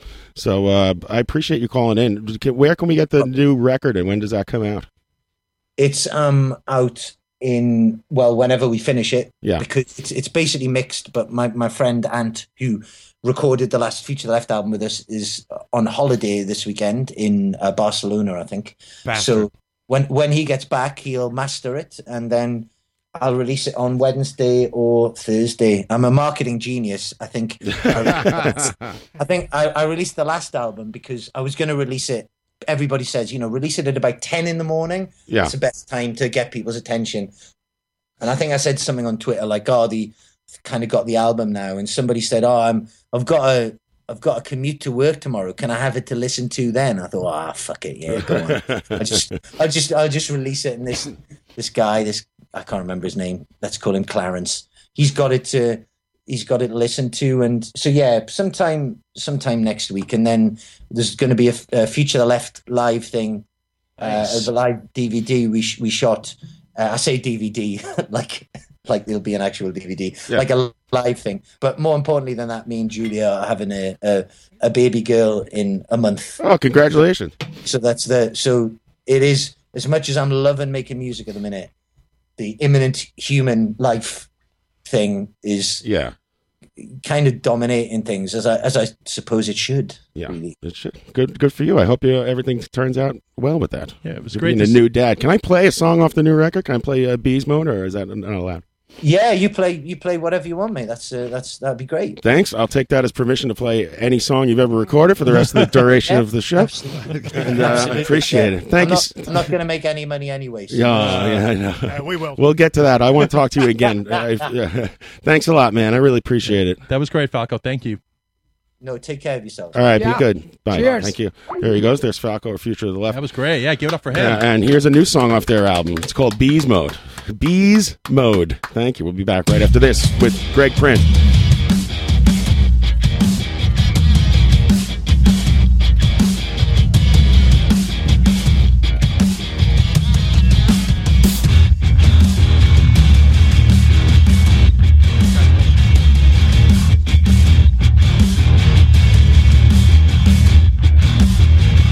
Let's talk about bees. Yes, the things you see sometimes in the trees, chasing sweet food in yellow flirtinis. Had a hit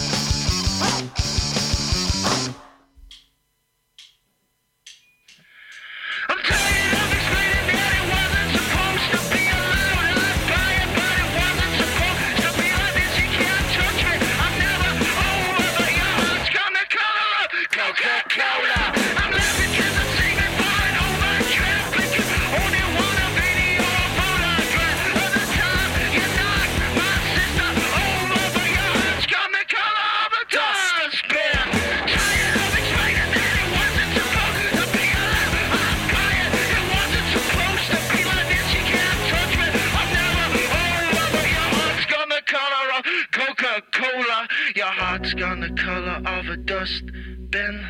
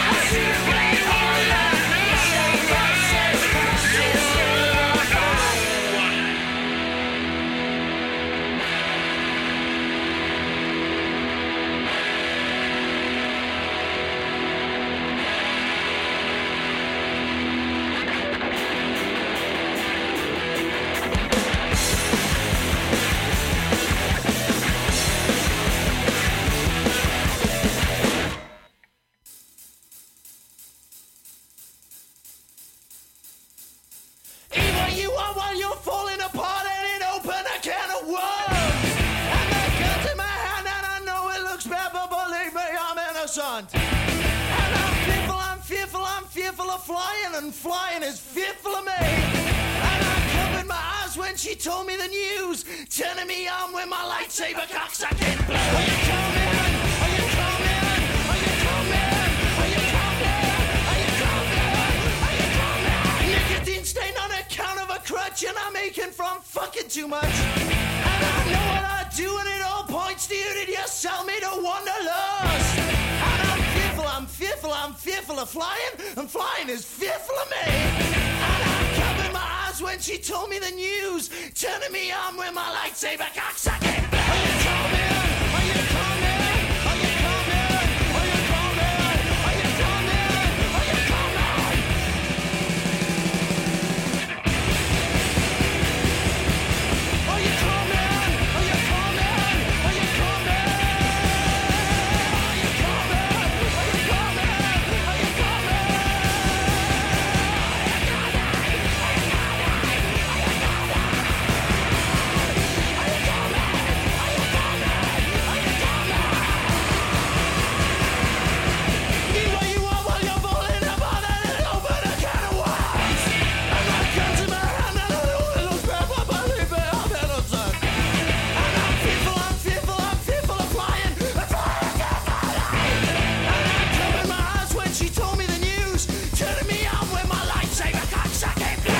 All right. God damn it. I knew that was going to happen. I always do that. Thank you. We're back live from the barrage here on Radio Nope. I'm going to give this man a call. I thought you were doing a bed. Oh, yeah, one of those. Play in the background. Yeah. You know, poor Greg Prince, the author of this Piazza book, he's trying to call in, and I keep hanging up on him because I don't know what's going on. So hopefully he will answer the phone. We'll talk to him right now. Hello. Sir. Hello? Hello, Greg? Yes, hi. Hi, can you hear me? Yes, I can. How are you? Okay, how are you? Is this John? Good. This is John from Live from the Barrage. Thanks for calling in, man. Oh, thank you. Anytime. It's nice to have you on, and we're live on the air. Greg Prince, of course, the author of Piazza, Catcher, Slugger, Icon, Star. It's Greg Prince, and he's written a new book about Piazza getting into the Hall of Fame. What's going on, Greg? How's everything going? Going okay. Yeah. Watching the Mets, and they're tied at 2 as we speak. Tied up 2-2. This is a Mets. One day we have to have you in here because this is a Mets house and this is a Mets garage. And as a I have a 20-game plan. We're in. We're on the same team, buddy. Yeah. Let's go Mets. Excellent. Do you have season tickets, Greg? No, I just kind of show up a lot. Yeah, I mean, tickets are cheap enough where you could just kind of show up, right, for $10. They're not cheap anymore. Mariel saying they're not cheap anymore.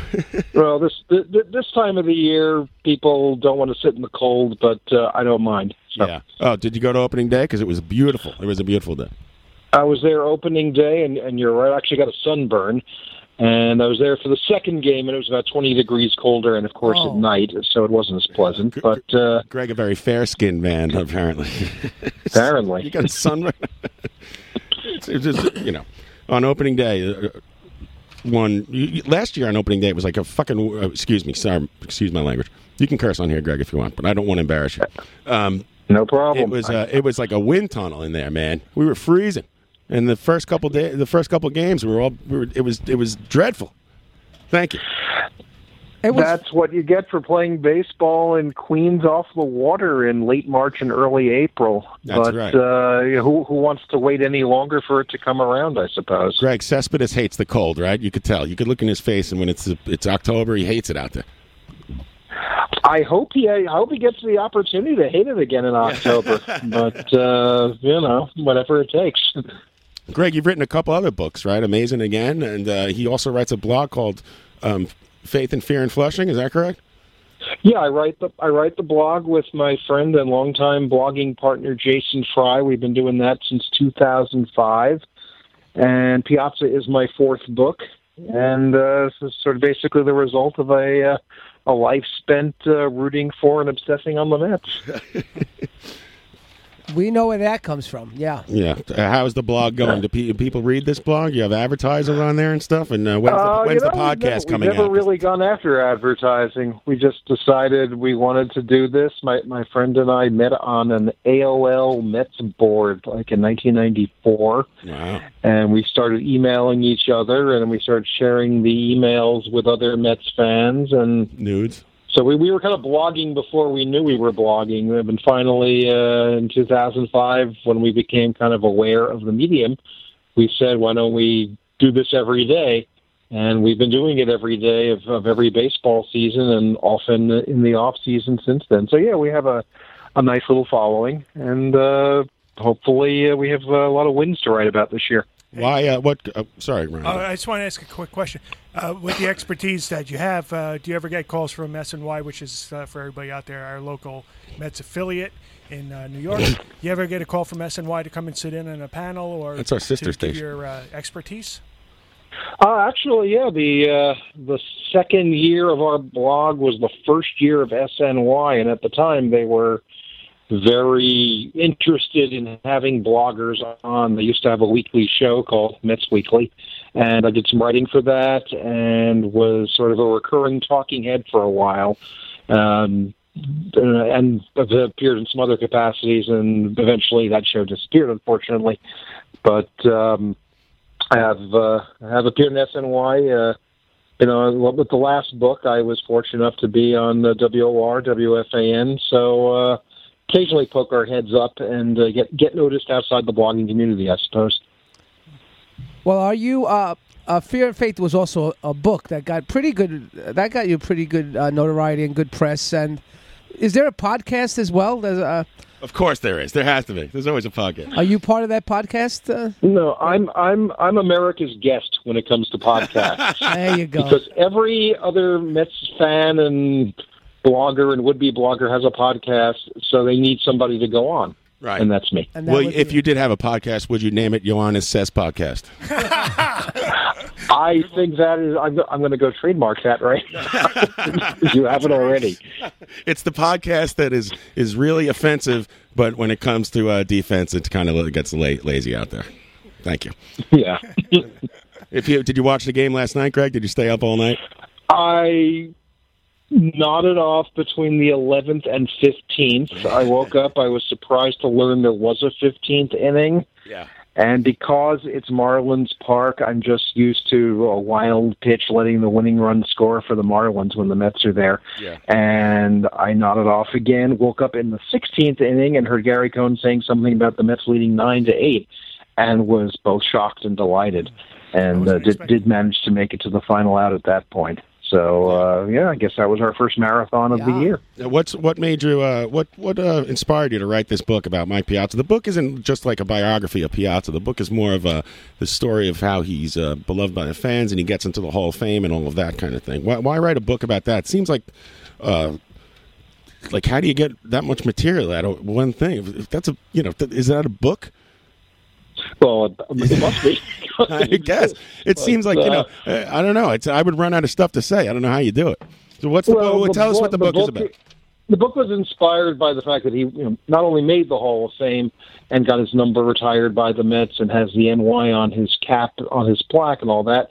I think it was the fact that there was that 4-year run-up where he wasn't elected, and there was always such dismay among Mets fans, and it struck me that we were taking this guy more personally than you might think a guy who hadn't played for your team in 10 years would matter to you.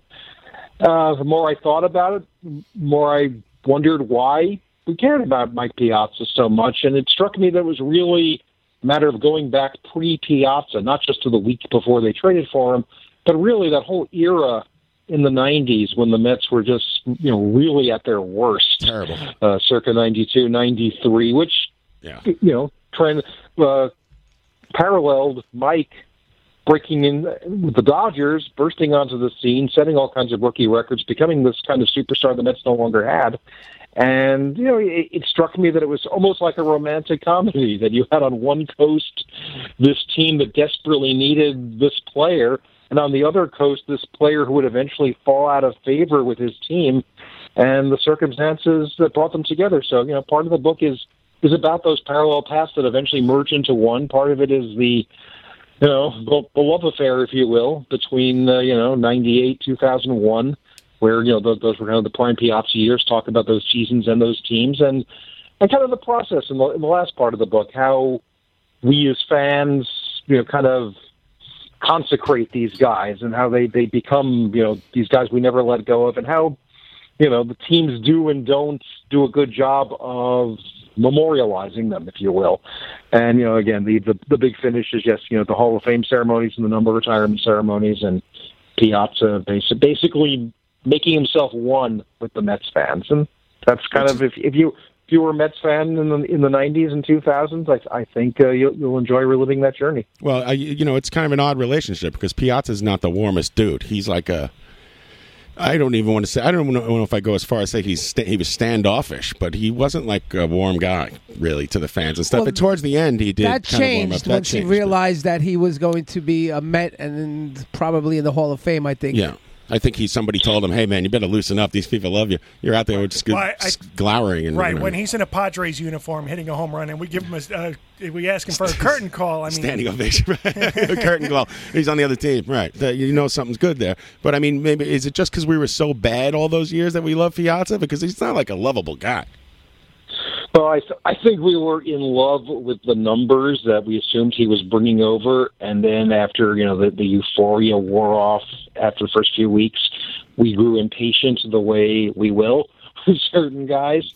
I think you paint a pretty accurate picture of what Piazza was like when he came to New York. It was very guarded, very wary, and even when he decided to stay, when he made a very self-aware statement, that if I'm going to be booed, I want to be booed by the best, right. Which is what he said when he signed his 7-year deal.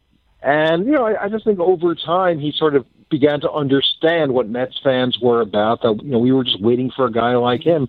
And, one of the things I think comes through in the book is how he kind of loosens up as the years go by. And, the goodbye he got, you mentioned the Padres, but, when he left the Mets in 2005, he had like a 7-minute ovation during the 7th inning stretch of his last home game.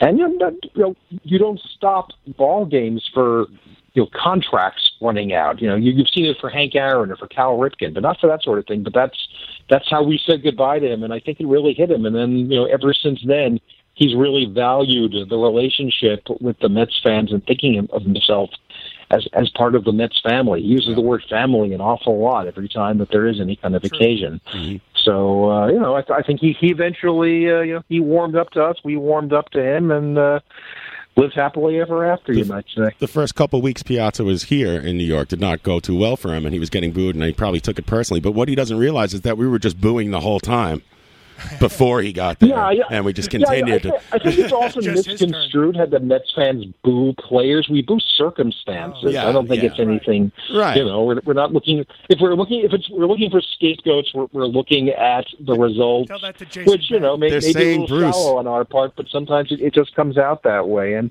really, the booing of Piazza, I don't think it was universal, and it didn't really last that long. It was just sort of, it was a long, hot summer and falling behind the Braves and having to put up with the Yankees on their way to 114 wins. And, here's this guy who hit like 362 as a catcher for Los Angeles, and we were wondering, where is this? Yeah. And eventually a reasonable facsimile of it emerged, and they almost made the playoffs that year. I picture in the beginning of like when Jay Bruce got here last year, and then he goes, "They're saying Bruce, right?" And they're like, "Oh yeah, absolutely." You're 1 for 17. Finally, that guy picked it up, huh? Wow, yeah. Yeah. I think he's in there for trade bait. The outfield is loaded. I don't know, man. I don't know now. Do they want to keep him or do they want to get rid of him? If he hits 25 home runs, I'm happy.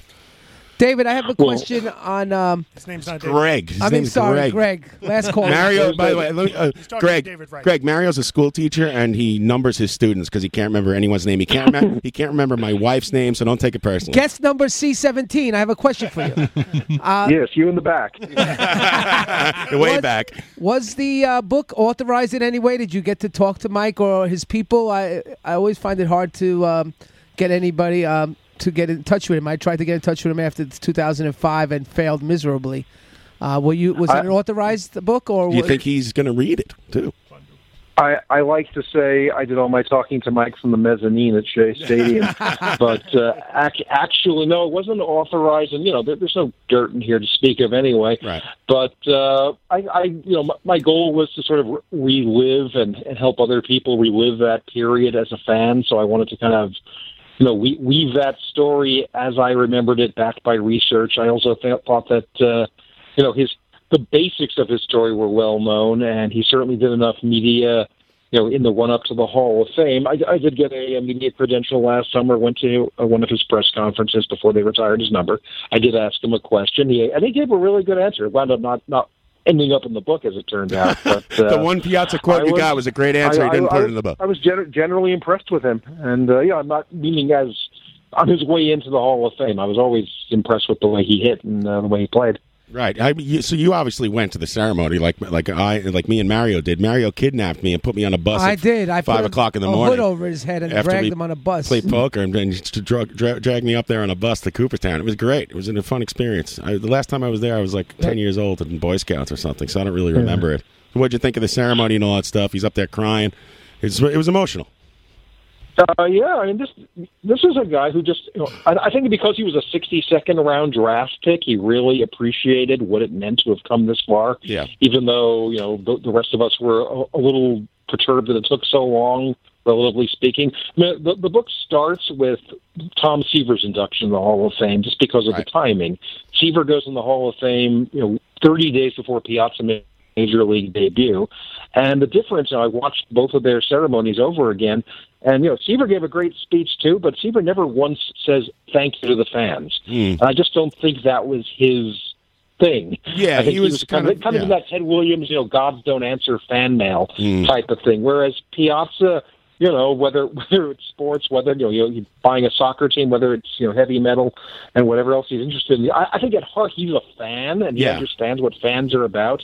So I think on that level he eventually really related to that, and I think that spoke to the emotion he showed. You said an interesting thing in the book about Tom Seaver that he got is this correct? He got the most the highest percentage of votes since Ty Cobb or something like that, but and until he beat everybody until ironically last year when Ken Griffey went in with Piazza. Ken Griffey had a slightly higher percentage. Seaver had 98.84, and that was higher than Ty Cobb, higher than Babe Ruth, right? And you wonder, and Greg brings up a good point. And then Griffey's like 99.3. Greg brings up a good point. And I think about this a lot. Like Eric say Babe Ruth has 95%. Like, who are the dudes not voting for Babe Ruth? Like, who are these people? It's Babe Ruth. That's the thing, because there's this weird precedent that because nobody had gone in unanimously, whether it was Cobb or Ruth or Christy Mathewson, so it just kind of perpetuated itself. So when you got to Willie Mays and Hank Aaron and all those guys, it's like, nine voters didn't vote for Willie Mays. Yeah, Willie Mays, never heard of him. Next. Somebody's got to be shitty about it. Yeah, well, and then was it Tom Seaver, Greg, where Greg finds out why there was 5 people who didn't vote for him? Yeah, and Seaver, so there's 3 people who were under protest. One guy forgot to fill out the ballot. Right. Some people just don't vote. Yeah, three guys didn't vote for him out of a protest because Pete Rose wasn't on the ballot. Pete Rose should have been on the ballot that year chronologically. and because of the gambling, they wouldn't put him on, and the baseball writers resented the fact that they didn't have the chance to reject him. One guy, like you said, just was getting over open heart surgery and just missed it. Yeah. And another guy just said, I'm never voting for anybody on the first ballot. Yeah, So, that was his thing was just like, I just don't vote for the person the first time they're up. So pretty much, if you use that logic, pretty much every single person voted for Tom Steve. Yeah, like 425 out of 430 that year. So what do you think about that this? Kind of been plenty. What is your position on the keeping people out because of steroid speculation and things like that, which held Piazza back probably for a little while? Well, I think we'll see less of that now because Piazza, even though nothing was ever really attached to him other than speculation or rumors, I think he kind of went through the door first. Finally, among those guys who were held back, you saw Pudge Rodriguez got in, Jeff Bagwell got in. You know what it is that all those guys played, and we saw them, and we remembered them, and they dominated baseball. Guys like Bonds and guys like Sosa and McGuire, and I don't want to put Clemens anywhere near the Hall of Fame because I hate him. Right. But Clemens won his 350 odd games. It's hard to kind of pretend it didn't happen. I don't know if you remember a movie called The Verdict with Paul Newman in the early 80s. Yeah. And there's a scene, I don't remember the context exactly, but there's a courtroom scene where some evidence is revealed that the evil forces don't want being known, and the judge immediately tells the jury, I instruct you to disregard, pretend you never heard it. Well, you can't. That's sort of like pretending that you never saw Barry Bonds hit 73 home runs in the season, or saw Roger Clemens win Cy Young after Cy Young. I think, these seasons existed. I don't really have a problem with these guys, being judged on merit on the field, and everything else kind of takes care of itself in terms of reputation. Do you believe it'll ever become gaslit, where people kind of forget or get distorted or not believe it was as bad as it really was? I think there's probably more of a danger of that in the pre-internet era, but now just so much of everything is available all the time that nothing ever really goes away. So I don't think I don't think you need an asterisk on a theoretical plaque for Barry Bonds, because I just think that the people's history, if you will, isn't going anywhere, and people seem to have surprisingly long memories about these things. Yeah, and like you said, who cares about that plaque? That plaque room is boring. I want to see I want to see the bloody sock. I definitely think it is the least interesting part of the Hall of Fame. I love the Hall of Fame, but that part is this is nice, but I can look at a list of guys in the Hall of Fame and kind of get the same impact. Yeah, that was a busy weekend. You didn't camp out in the fields like me and Mario, did you? Did you camp in a tent? I did not camp in a tent. Oh, you got a hotel room? Did you have press credentials for that? No press credentials for that one. But we went up with the 7-Line Army, and here's a point where me and John differ. I happen to be a fan of the 7-Line Army, and John thinks they're crap, even though I took them on the bus and we ended up camping with them and had a great time. What's your take on the 7-Line Army? I think they're fine. I know Darren Meenan a little bit. I think he's a good guy. Come on, Thundersticks, man. Thundersticks. I like their T-shirts. I've never sat out in the center field with them because I'm just not the type to want to stand up and yell for 9 innings. But I know a lot of people who are into it. And anything that makes people excited to be Mets fans, I'm all for. And they were doing this when the Mets sucked, so good for them. Who are you at a baseball game? If I go to a game with you and I'm sitting next to you, what can I expect out of you the entire 9 innings? Greg is totally scoring the game. Are you ready to leave in the 3rd inning, or no, right? Yeah, I just show up for the national anthem and I'm out of there. Just so people see that you were there, right? Get your bobblehead and leave. Just take a selfie. Yeah, it's me. I get there. I like to get there early. I don't get there early enough for batting practice because I don't even know if they let people in time for batting practice anymore. You're still getting patted down. But ultimately, I always find whenever I go to a game with somebody I haven't gone to before, the thing we always wind up talking about, 2 things we wind up talking about. One, we relive the worst losses we've ever experienced personally, or the worst relief pitching we ever saw. And we wind up talking about other ballparks we've been to. And, depending on how the game is going. I mean, we're doing that more in the 2nd inning than in the 8th inning, I suppose. But you go to a game with me. I'm watching the Mets and I'm talking about the Mets and whatever else comes up. I guess I Are don't you know. yelling at the players on the field at all? Or? Excuse me? Are you yelling at the players on the field? The opponents, I am. Or trying to get, usually, I try to be supportive of the Mets. I don't think I've booed any vociferously for many years. What do you got? A couple Bud Light tall boys there, toke up before the game. What's the deal? I'm an occasional Blue Point toasted lager at the catch of the day stand. Fancy. There you go. They used to have happy hour if you got there early enough. They don't do that anymore. The Mets Really? are good. Yeah, they used to have $5 at the catch of the day. They would have a $5 beer during batting practice. What do you think of Citi Field?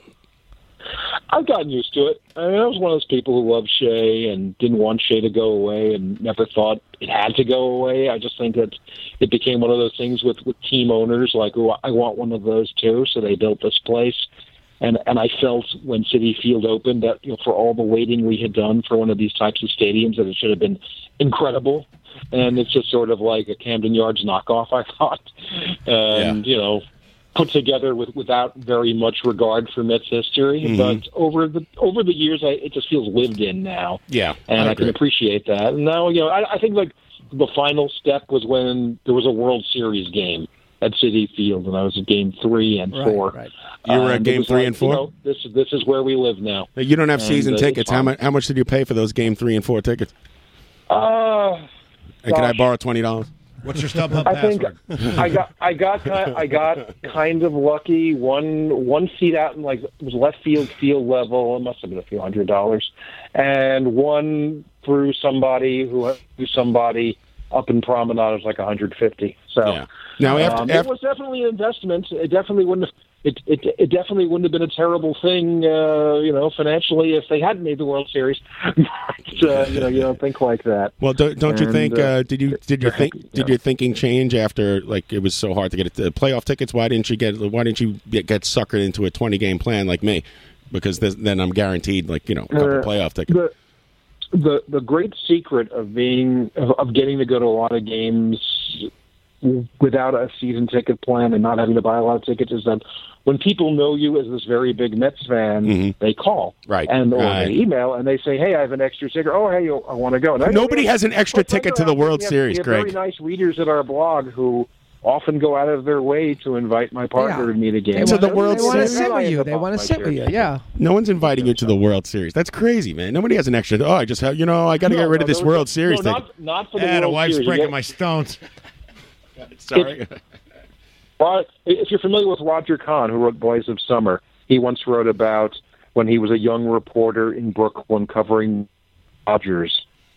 And I learned from one of his stories that there's no freebies for the World Series. That even the owner of the not O'Malley, but somebody in the front office at the time, I think it was Buzzy Bavasi, opens up a drawer full of World Series tickets in 1952, and he says, "Listen, if these are for your butcher, I can sell you these."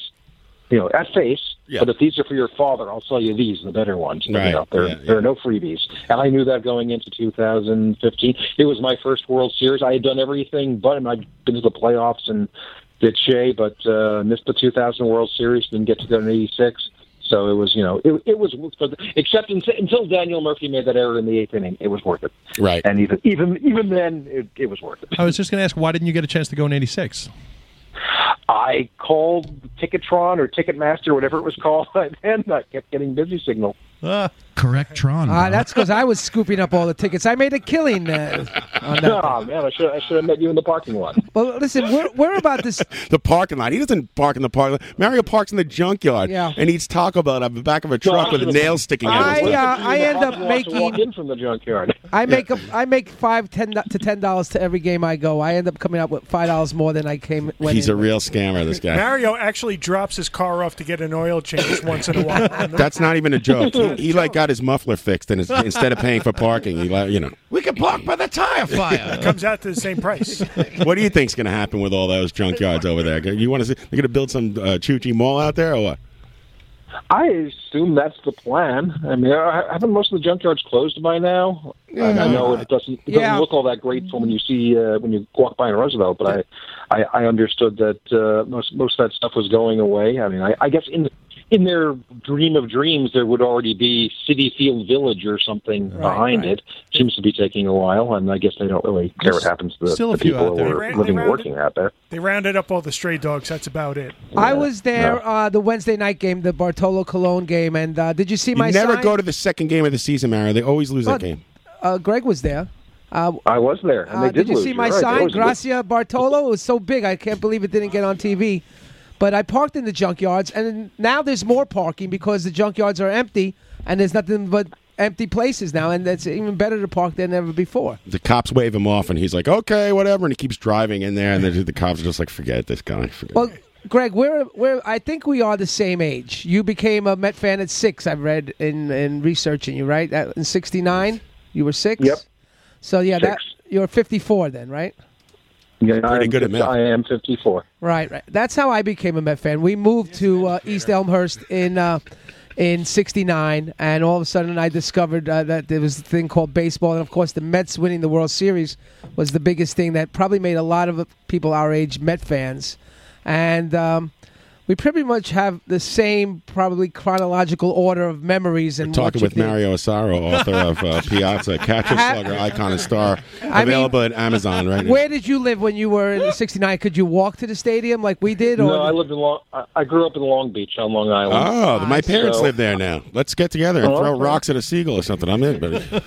Okay. All right. And I didn't get to go to a Met game until I was 10 because my parents, wonderful people, but not baseball fans, and they mostly, they tolerated. They didn't show, and they didn't stop me from watching the Mets, but it wasn't anything I got from them. Right. So I basically, the people who raised me were Ralph Kiner, Bob Murphy, and Lindsey Nelson when it came to baseball. Cool uncles. That's where I learned stuff with that, and baseball cards and baseball digest and anything I get my hands on. And oddly enough, by '86, my parents had kind of, I don't want to say jumped on the bandwagon, but they jumped on the bandwagon, and they were like huge Mets fans for a few years during that period. Unfortunately, my mother died shortly after, just as the team was going to hell in the early '90s, and my father stopped being interested. But it was, I put it this way, I made up for all the years I didn't get to go to Shea as a kid by spending every last minute I could there when they were closing the place. Who is your favorite Mets announcer? I think I know. Ever? Yeah, we'll go ever, and then we'll go current. It would feel sacrilegious to say anybody but Bob Murphy. Got him on the high hard one. But I love Gary. So you're older, I mean, years ago, I think that radio team of Gary Cohen and Bob Murphy together was the best radio team ever. I love Howie Rose. Howie Rose is my number two. Gary Cohen and Bob Murphy together was fantastic. Yeah, and it was always funny reading. Like you'd read Phil Mushnick or Bob Raceman and kind of get the idea they didn't really necessarily love working with each other for every night of the year. But I still remember it was one of the last games of '93, a 17-inning game that just wouldn't end. It was 0-0 against the Cardinals. And I was working and I was listening to the game, and I just remember, I know I shouldn't care. I know they've lost 103 games already, but I can't stop listening to these two. They're great. And ever since then, I've just been so conscious. Unfortunately, Murph is no longer with us, but just so conscious of Rest in Gary peace. Cohen's excellence. And I love the 2 years that he and Howie Rose were the radio team, and was actually kind of bummed out when SNY came along and took Gary away. But hey, what do you know? Gary I was great on bummed. TV too. I was bummed out a little about that too. But that TV team is just incredible. Oh no, Montreal just scored. Sorry, I'm watching the Rangers with 17 seconds left. Can you give us the update on the Met game because they have the Rangers? I'm trying to change the channel. Ryan, No, change the channel. I'm talking to Greg. 2-2 in the bottom of the seventh. Montero was on second and third, one out. Why don't you just do a little play-by-play for us as this interview goes along? That's illegal. Yeah, we're not allowed to disseminate what's happening. If anything happens, I will try to notice and let our listeners know. Speaking of Howie and Gary, have you ever played that game show, Beat the Booth? You know what I'm talking about? Actually, yeah, I know. Actually, I know. I mean, I was not a contestant, but I had gotten a call from the PR guy at SNY when they were putting it together, and I don't know if it was him or just somebody kind of tipped him off. and said, we'd like you to come in kind of for a practice game. Like you could write about it because we know you know a lot about the Mets. And what happened was I went through the motions, and it sort of turned out being quality control for them because they asked, one of the categories was, name every player you can who was on the 2000 Mets World Series roster. Yeah. And I'm going through it very quickly, and I say Armando Benitez, and they say, sorry, that's incorrect. I'm like, you're kidding, right? Armando Benitez, and I had a time limit, so I couldn't give my whole spiel. So Armando Benitez, remember, walked Paul O'Neill, and then he got the save in Game 3, and then I went on. Anyway, yeah, it turns out that somebody just copied down an answer wrong, and perhaps I saved them from a lawsuit or something. That's an angry contestant. That's a pretty good contestant when you can correct the show. Wow, so you weren't allowed to actually play because I think you could probably kick their ass. I don't know, man. Those guys are good. I guess I could have gone and tried out. I just hadn't occurred to me. Although, like 3 different people swore they were going to call me and ask me to go in with them when they had auditions, but for whatever reason, I just was a spectator. But you did quality control. That's what matters. I got a column out of it for the blog, basically. And what about you're spinning this blog into gold, man. You're going to the World Series. You're meeting people. You're hanging out with Vince Coleman in the parking lot. What about absolutely the QBC, the Queens Baseball Convention? Were you on that ground floor for that, or was that somebody else in Mets World, the fans? I didn't. I certainly didn't come up with it or anything, but I've helped organize certain portions of the program. I got to present an award to Art Shamsky last January, so that was fun. Are they doing it again? Is it going to continue? Or I think it's planned to be an annual thing. I mean, they've had it. They started 4 years ago. 1 year was unfortunately a victim of a blizzard, but the other 3 years went very well. One of the great thrills of my life as a Mets fan was getting to present an award to Ed Charles, the glider, who lives in Queens after all these years. Oh, let's get him in here. Well, I think Ed Charles would be like a much better guest than I'd be. Quite frankly. Will you be giving no, he just lit the place up. Will you be donating? No, it's a lot of fun because you're sitting around January and you're miserable because there's no baseball, and the guys who had this idea, because the Mets are the kind of organization that bought us to have a fan fest. So this is kind of like, hey, everybody, let's put on a show. And, for 5 or 6 hours on a Saturday afternoon, we all get to talk about the Mets and they meet a couple of former players. And then, we all go back to being miserable waiting for spring training. Oh, who came up with that? Will you be donating a kidney to Ed Kranepool? Yes or no? If I had a spare, I would, but I think I need what I have. Yeah. The QBC, I guess, was a Mets Police production. Shannon Sharp and Keith Blacknick. I know Shannon very well. One of their friends, Dan Twoig. Right. And I'm not sure to what extent. I think Darren Meenan was involved, at least at the beginning, and there are a bunch of people. Again, it's not nonprofit, but basically they're trying to make back what it costs to put it on, and. Like I said, it's a good time. Yeah, we were talking to Greg Prince, author of Piazza, Catcher, Slugger, Icon, Star. Greg, where can people buy the book besides you have Amazon, you have things like that. Is there a place you'd prefer them to buy the book for that helps you more than buying it online or something? I'm happy anybody buys it anywhere. I will put in a plug, if I may, for the Dino Baseball Clubhouse.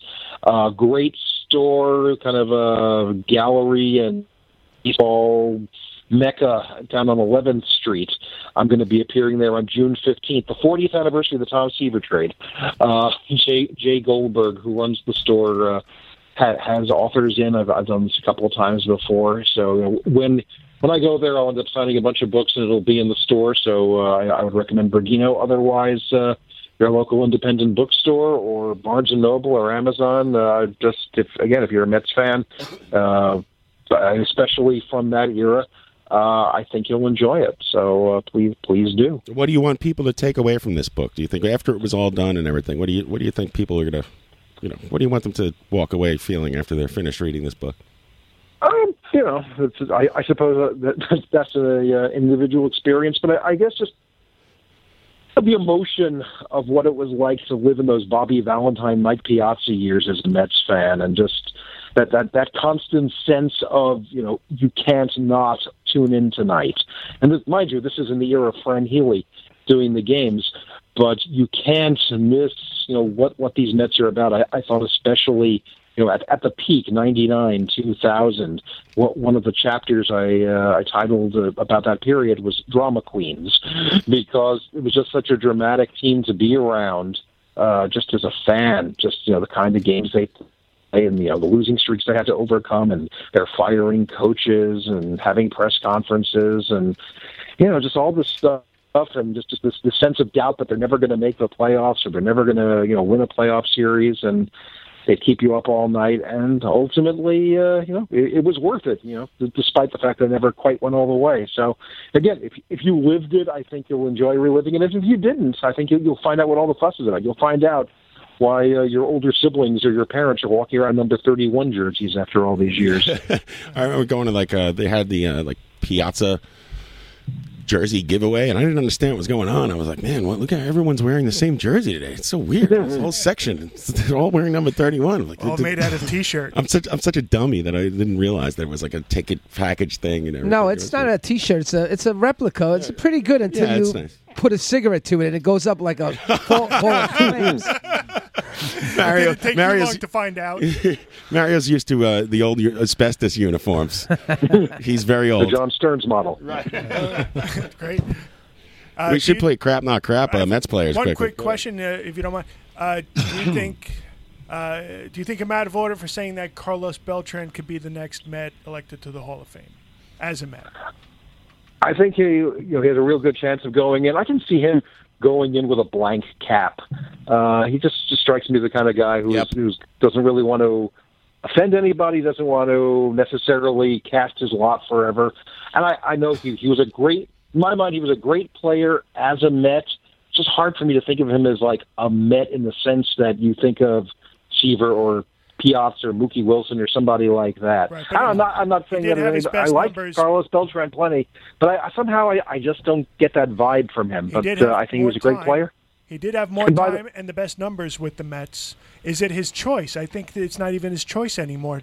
I think they collaborate on that. I mean, it was obvious that it was Piazza's choice to go in as a Met, and if I was completely objective and they put him in as a Dodger, I would have shrugged and said, yeah, I guess I can see that. But I think he became a star in Los Angeles, but he just kind of became, an icon. I think didn't they start letting the players choose after the Gary Carter debacle? Where it was quite the opposite. I think, Gary Carter was like the first, if you will, victim might be too strong a word, but he was the first one subject to them saying, we're going to decide, because you had Wade Boggs making deals with the Devil Rays, that he went in as a Devil Ray, they would give him a job or a bonus or something, and that was kind of dicey. Crap. So you saw less and less of, or more and more of that, I should say, and then finally the Hall of Fame kind of said, we don't necessarily want you guys to decide. And Carter, who probably would have gone as a Met because there were about to be no more Expos, instead goes in as an Expo, which honestly I think is accurate and fair. Sure. But by the way, Michael Conforto threw out the runners trying to score to end the seventh, but now Nice. under replay review. So you never know after last you never night. know with these replays. But it was a great. I thought that Cespedes was out at the plate on the first viewing of that. I thought he was safe. I say safe. I know. I thought he was touched, and then so I knew they were going to. I kind of knew they were going to overturn that one. What was your take on it? I was watching through blue and orange colored glasses, and but they upheld the call. Conforto gets the assist, and Rivera gets the put out, and we're going to the eighth, tied at 2. Greg W. Prince is the author of Piazza, Catcher, Slugger, Icon, Star. Go get that book right now. Greg, you want to play a quick game called Crap Not Crap, which we usually play with bands, but I'll just give you a Mets player. You tell me whether they're crap or not crap. Okay. All right. I hope you don't get in trouble. I hope you don't get fired by your blog or something. Yeah, that'll be tough. Okay, Crap Not Crap. Vince Coleman. Crap. Montero, who we just saw. Crap. Yeah, I can't stand that guy. I don't know why they keep giving him chances. He had a great spring. Stinks. Mike Pelfrey. If I have to choose one, crap. Right. Carlos Beltran as a Met. Not crap. Not crap. You don't care that he just played devil's advocate. Had the bat in his hand. Had the bat in his hand on his shoulder. That was a nasty pitch. I would prefer he had swung and connected and sent everybody home delirious. But that was one plate appearance out of many. Do you think he has a bad reputation? Like he had the reputation too that he wasn't really trying on defense, but I think that's kind of baloney. Oh, he was. I mean, to me, I never saw DiMaggio play, but I just got that sense of everything I had read and seen of film clips that he was just one of these guys who made center field look easy, the way he glided to balls and just had all that talent. And I'll never forget him running up that stupid hill in Houston to save a game, making a catch there. And that to me was sort of the quintessential Beltran defensive play. I saw him leap over fences to make catches. I got no problem with Beltran. I'm sorry. I'm sorry they didn't win that game. I don't know why Yadier Molina isn't more of a villain as opposed to Carlos Beltran from that game, or for that matter, Aaron Heilman. Pedro Martinez. Oh, Highland. Not crap. No, I loved him as a Met. I thought he fit right in, kind of. Doug Sisk. Take a risk. 80 from 83 to the middle of 84. Not crap. Afterwards, not crap. Let's put it that way. Have you heard of our chant? The World Series ring. What's the chant, Mario? Take a risk. Bring in Sisk. Right. Hubie Brooks. Not crap. I love Hubie Brooks. Oliver Perez. Oh God, crap. Yeah, I mean, I just brought that up because I wanted to tell you that there was one season I went to, 13 Mets games, and I think he started every single one of them. For some reason, he was always the starter when I went. I'm like, oh no! And now when they bring him in relief against us, I'm like, game over, baby, let's go. And same thing, I think when they brought in O'Flaherty the other day. I'm like, that's it. They're gonna feast on this guy. Oh, you can see it in his eyes. He's twisted.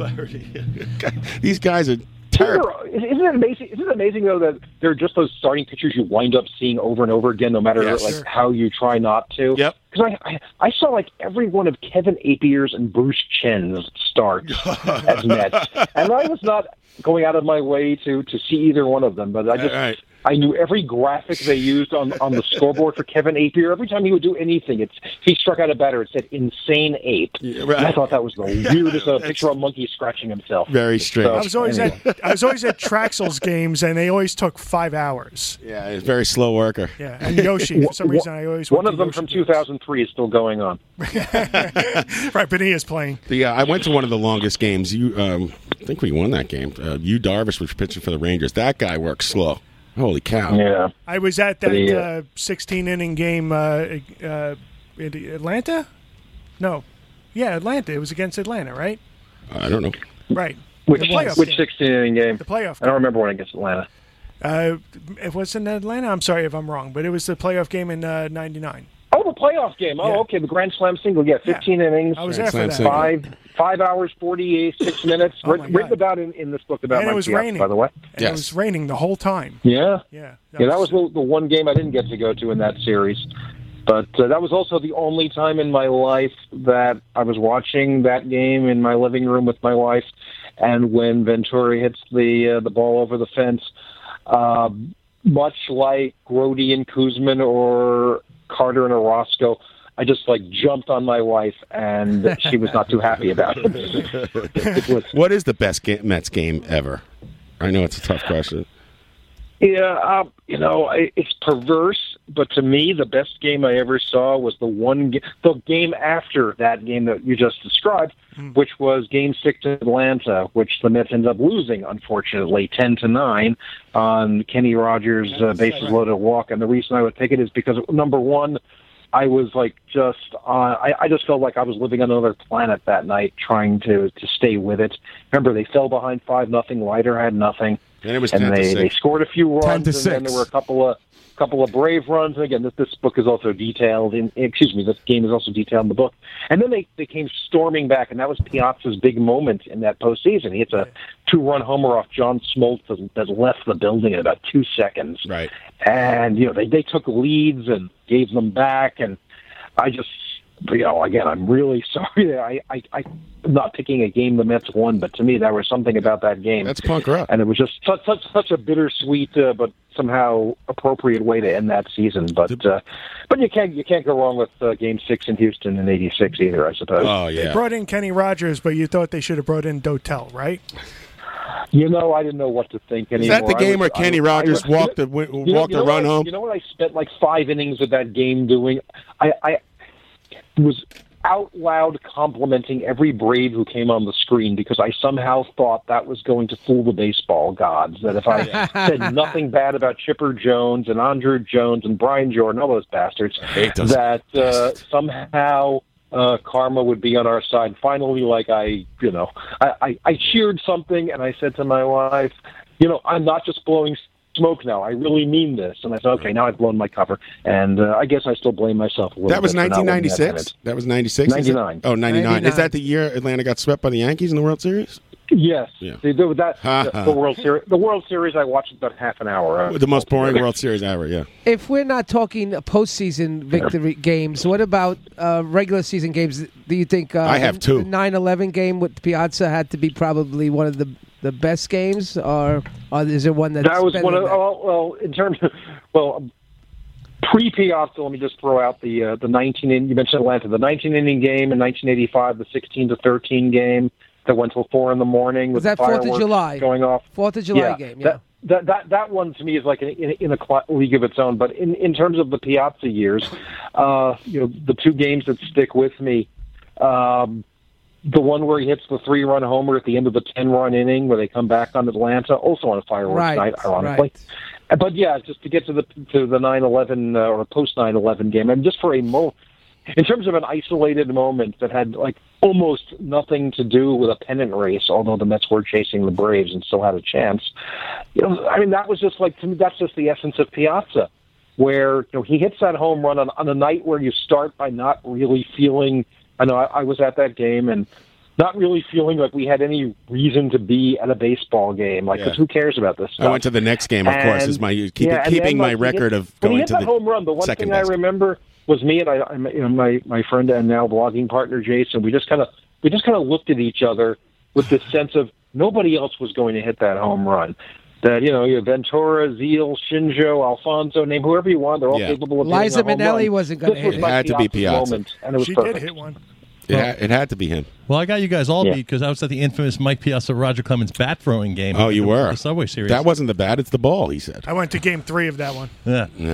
I watched that. What do you think about it? You think Piazza should have went out to the mound and fought Roger Clemens, or did Piazza do the smart thing by not getting kicked out of the game?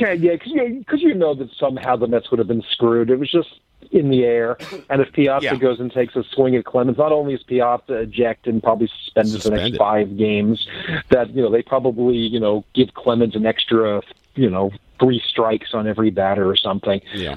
It just always felt rigged somehow. Yeah, I don't know. I didn't feel good going into that situation, and Clemens should have been ejected at the very least. He should have been doing time, as far as I was concerned. Yeah, I mean July. That's assault, man. He should they do that in hockey. It was steroids. They locked up Todd Bertuzzi and what's that guy? McSorley.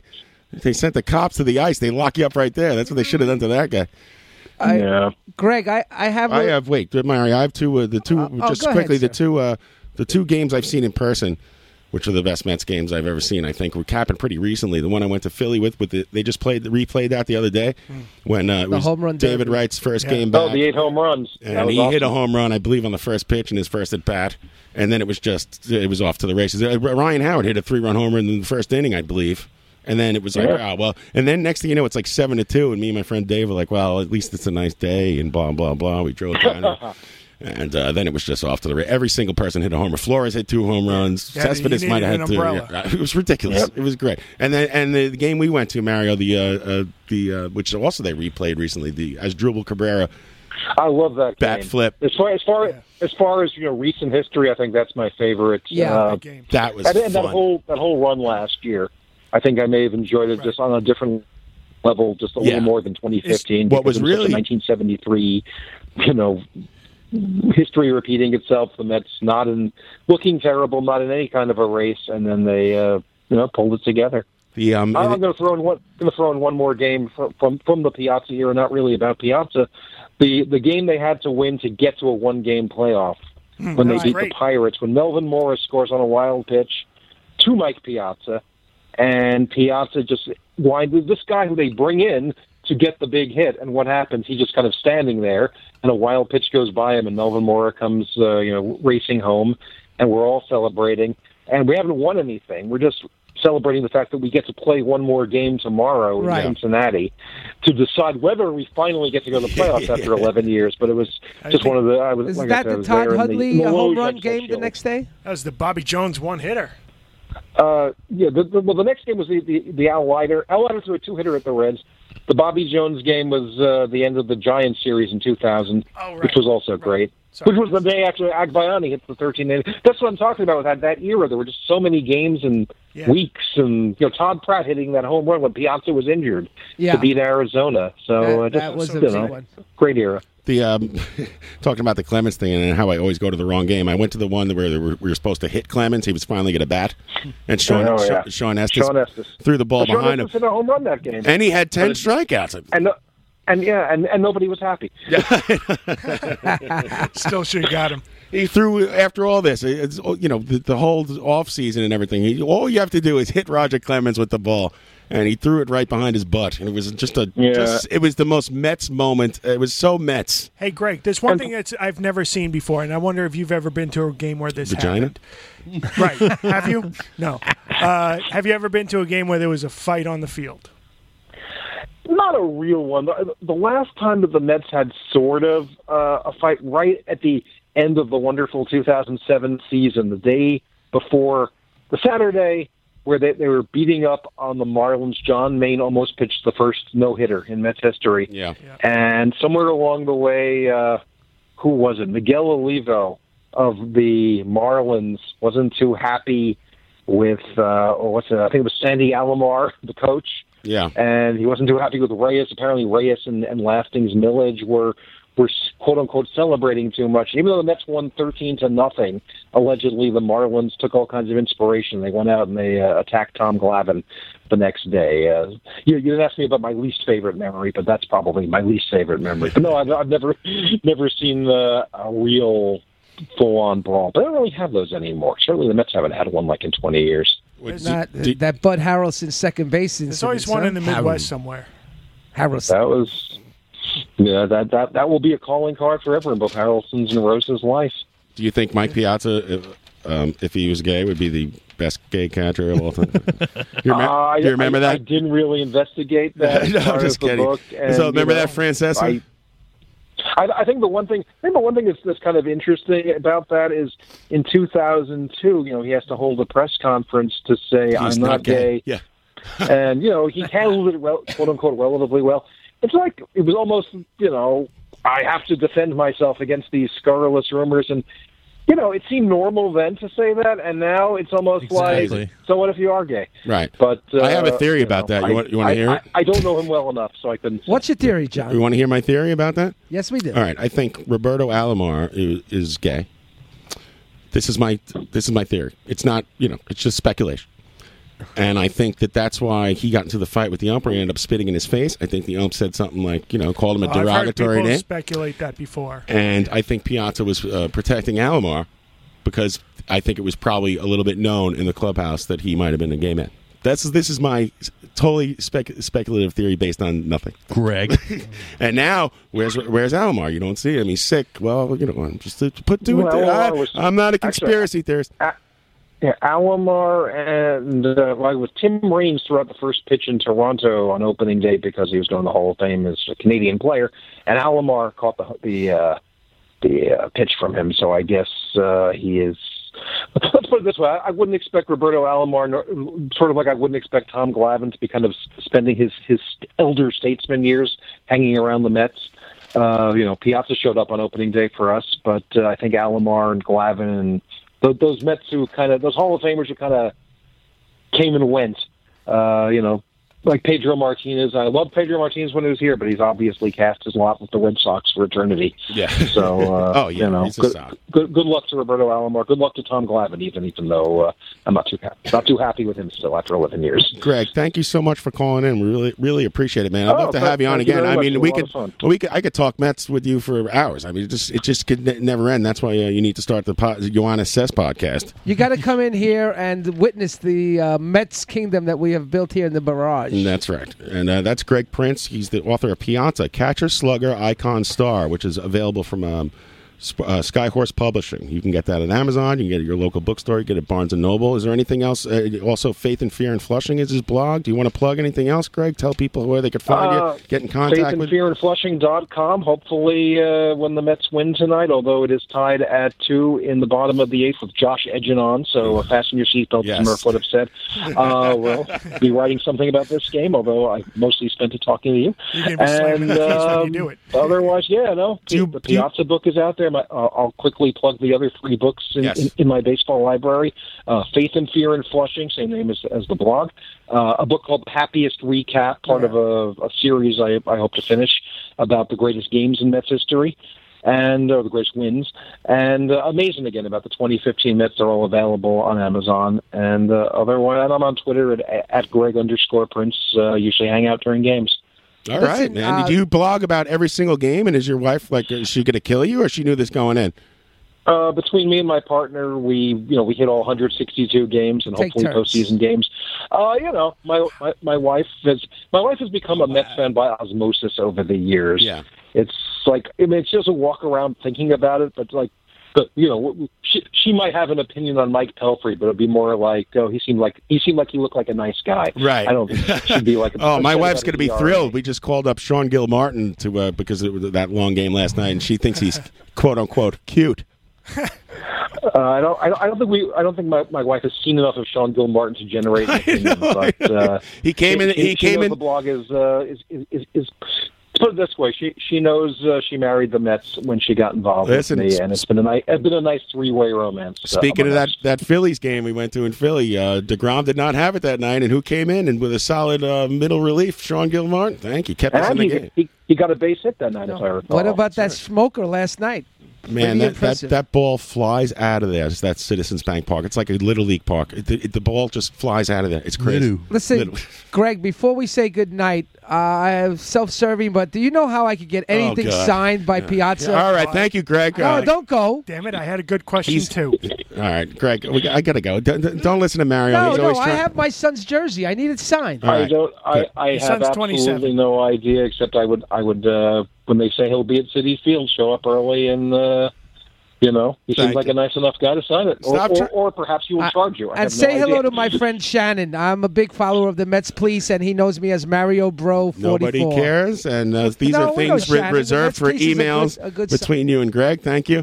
Greg, thanks a lot, man. I really appreciate it. Guys, thank you very much. A lot of fun. We'll be back with the happy recap right after this. Thanks, Greg. Thank you, sir.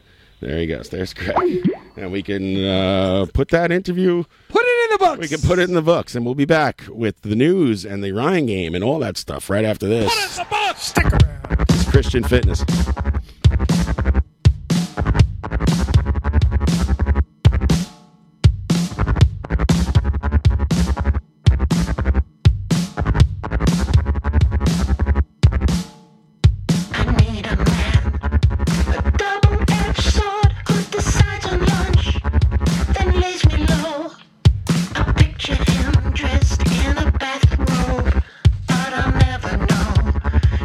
Image is the fault of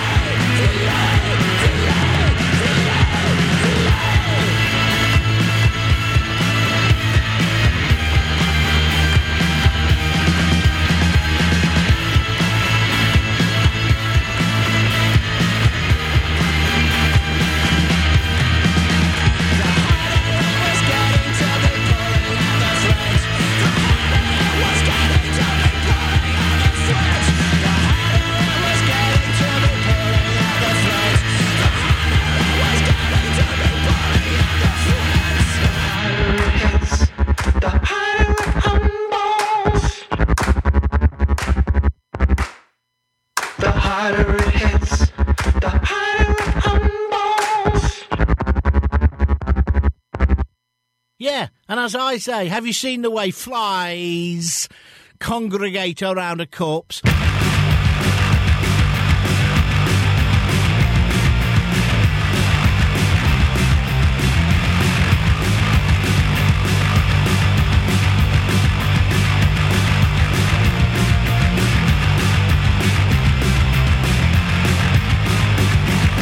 First they'll take your parking space, then they'll make you dance for it. But once you get the tremors, boy, you won't be coming back. If you won't be a pessimist, then I can't lie before this chord. 'Cause once you get the tremors, boy, you won't be buying Anadem anymore.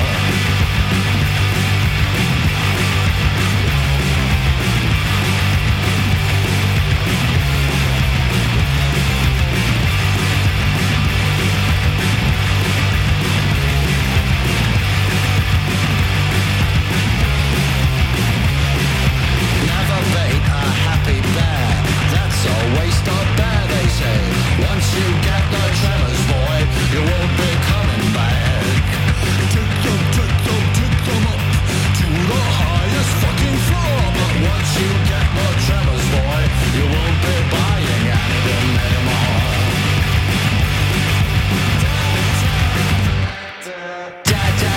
Donald got a train, Donald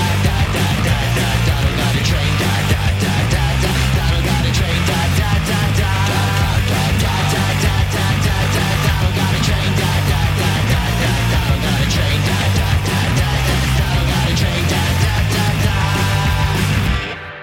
Nick in Bohemia, what's up, Nick?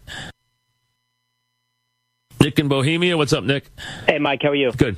Listen, as a Mets fan, I mean, you really can't be too confident going into it. No. After listening to that Well, interview. but I wouldn't be confident this year. I mean, you can't. But I want to just talk Piazza with you for a second. Do you think if it does come out that he is gay, that he'll be the best homosexual catcher we've ever seen? I would think he would be the best homosexual catcher. I would agree with that, yeah. I mean, I think that's true. But I don't know of any others anyway. Mike in Yonkers, what's up, Mike? Hey, Mike. What's happening? Either you are while you're falling apart and it open a can of worms. And that gun's in my hand and I know it looks bad, but believe me, I'm innocent. And I'm fearful of flying, and flying is fearful of me. And I covered my eyes when she told me the news, turning me on with my lightsaber cocksucking. Too late now. I already played this song, didn't I? Sorry. That's not the song I meant to play. Enjoy. Thank you.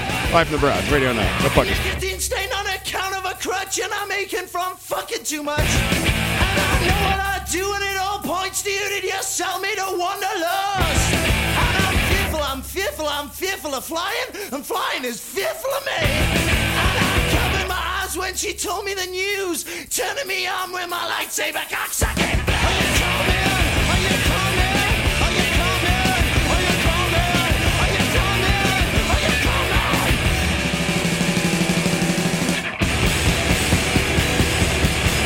you coming? Are you coming? Are you coming? Are you coming? Are you coming?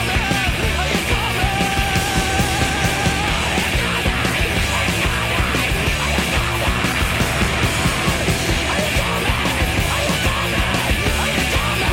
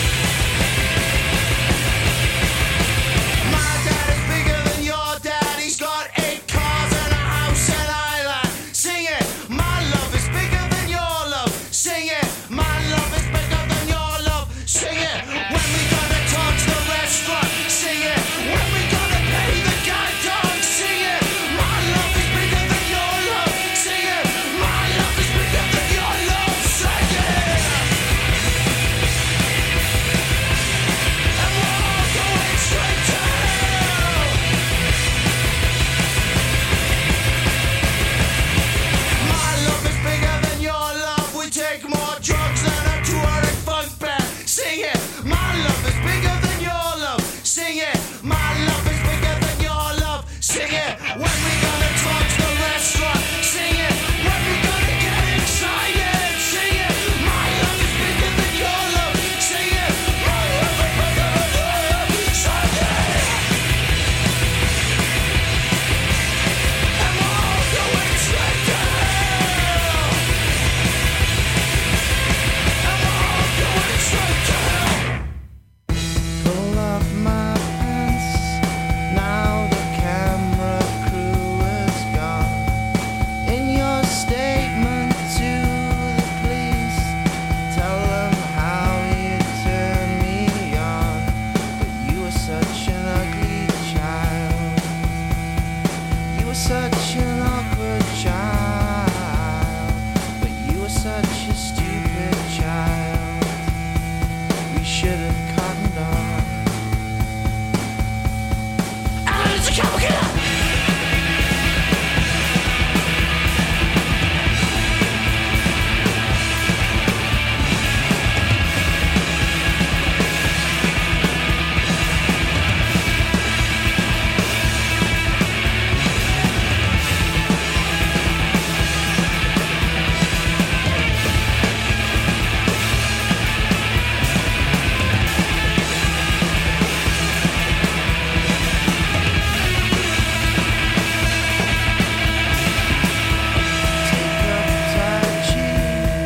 Now your favorite pet has died.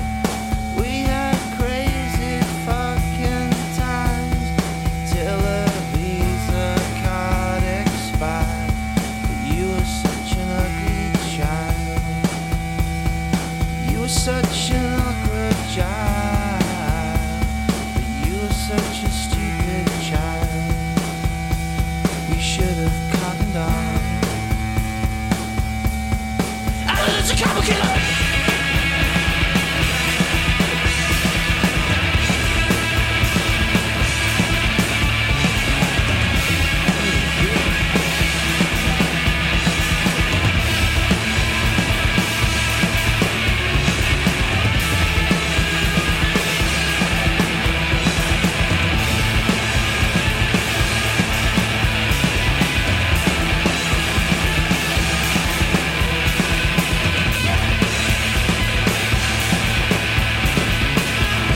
Wipe up his mess, pay your fluffers by the hour. How you're paying for your peace, how you're paying for your peace. But you were such an ugly child. You were such an awkward child. But you were such a stupid child. We should have cottoned on. That Alan is a cowboy killer. That Alan is a cowboy killer. That Alan is a cowboy killer. That Alan is a cowboy killer. That Alan is a cowboy killer. That Alan is a cowboy killer. That Alan is a cowboy killer. That Alan is a cowboy killer. That Alan is a cowboy killer. That Alan is a cowboy killer. That Alan is a cowboy killer. That Alan is a cowboy killer. That Alan is a cowboy killer. That Alan is a cowboy killer. That Alan is a cowboy killer. Alan is a cowboy killer.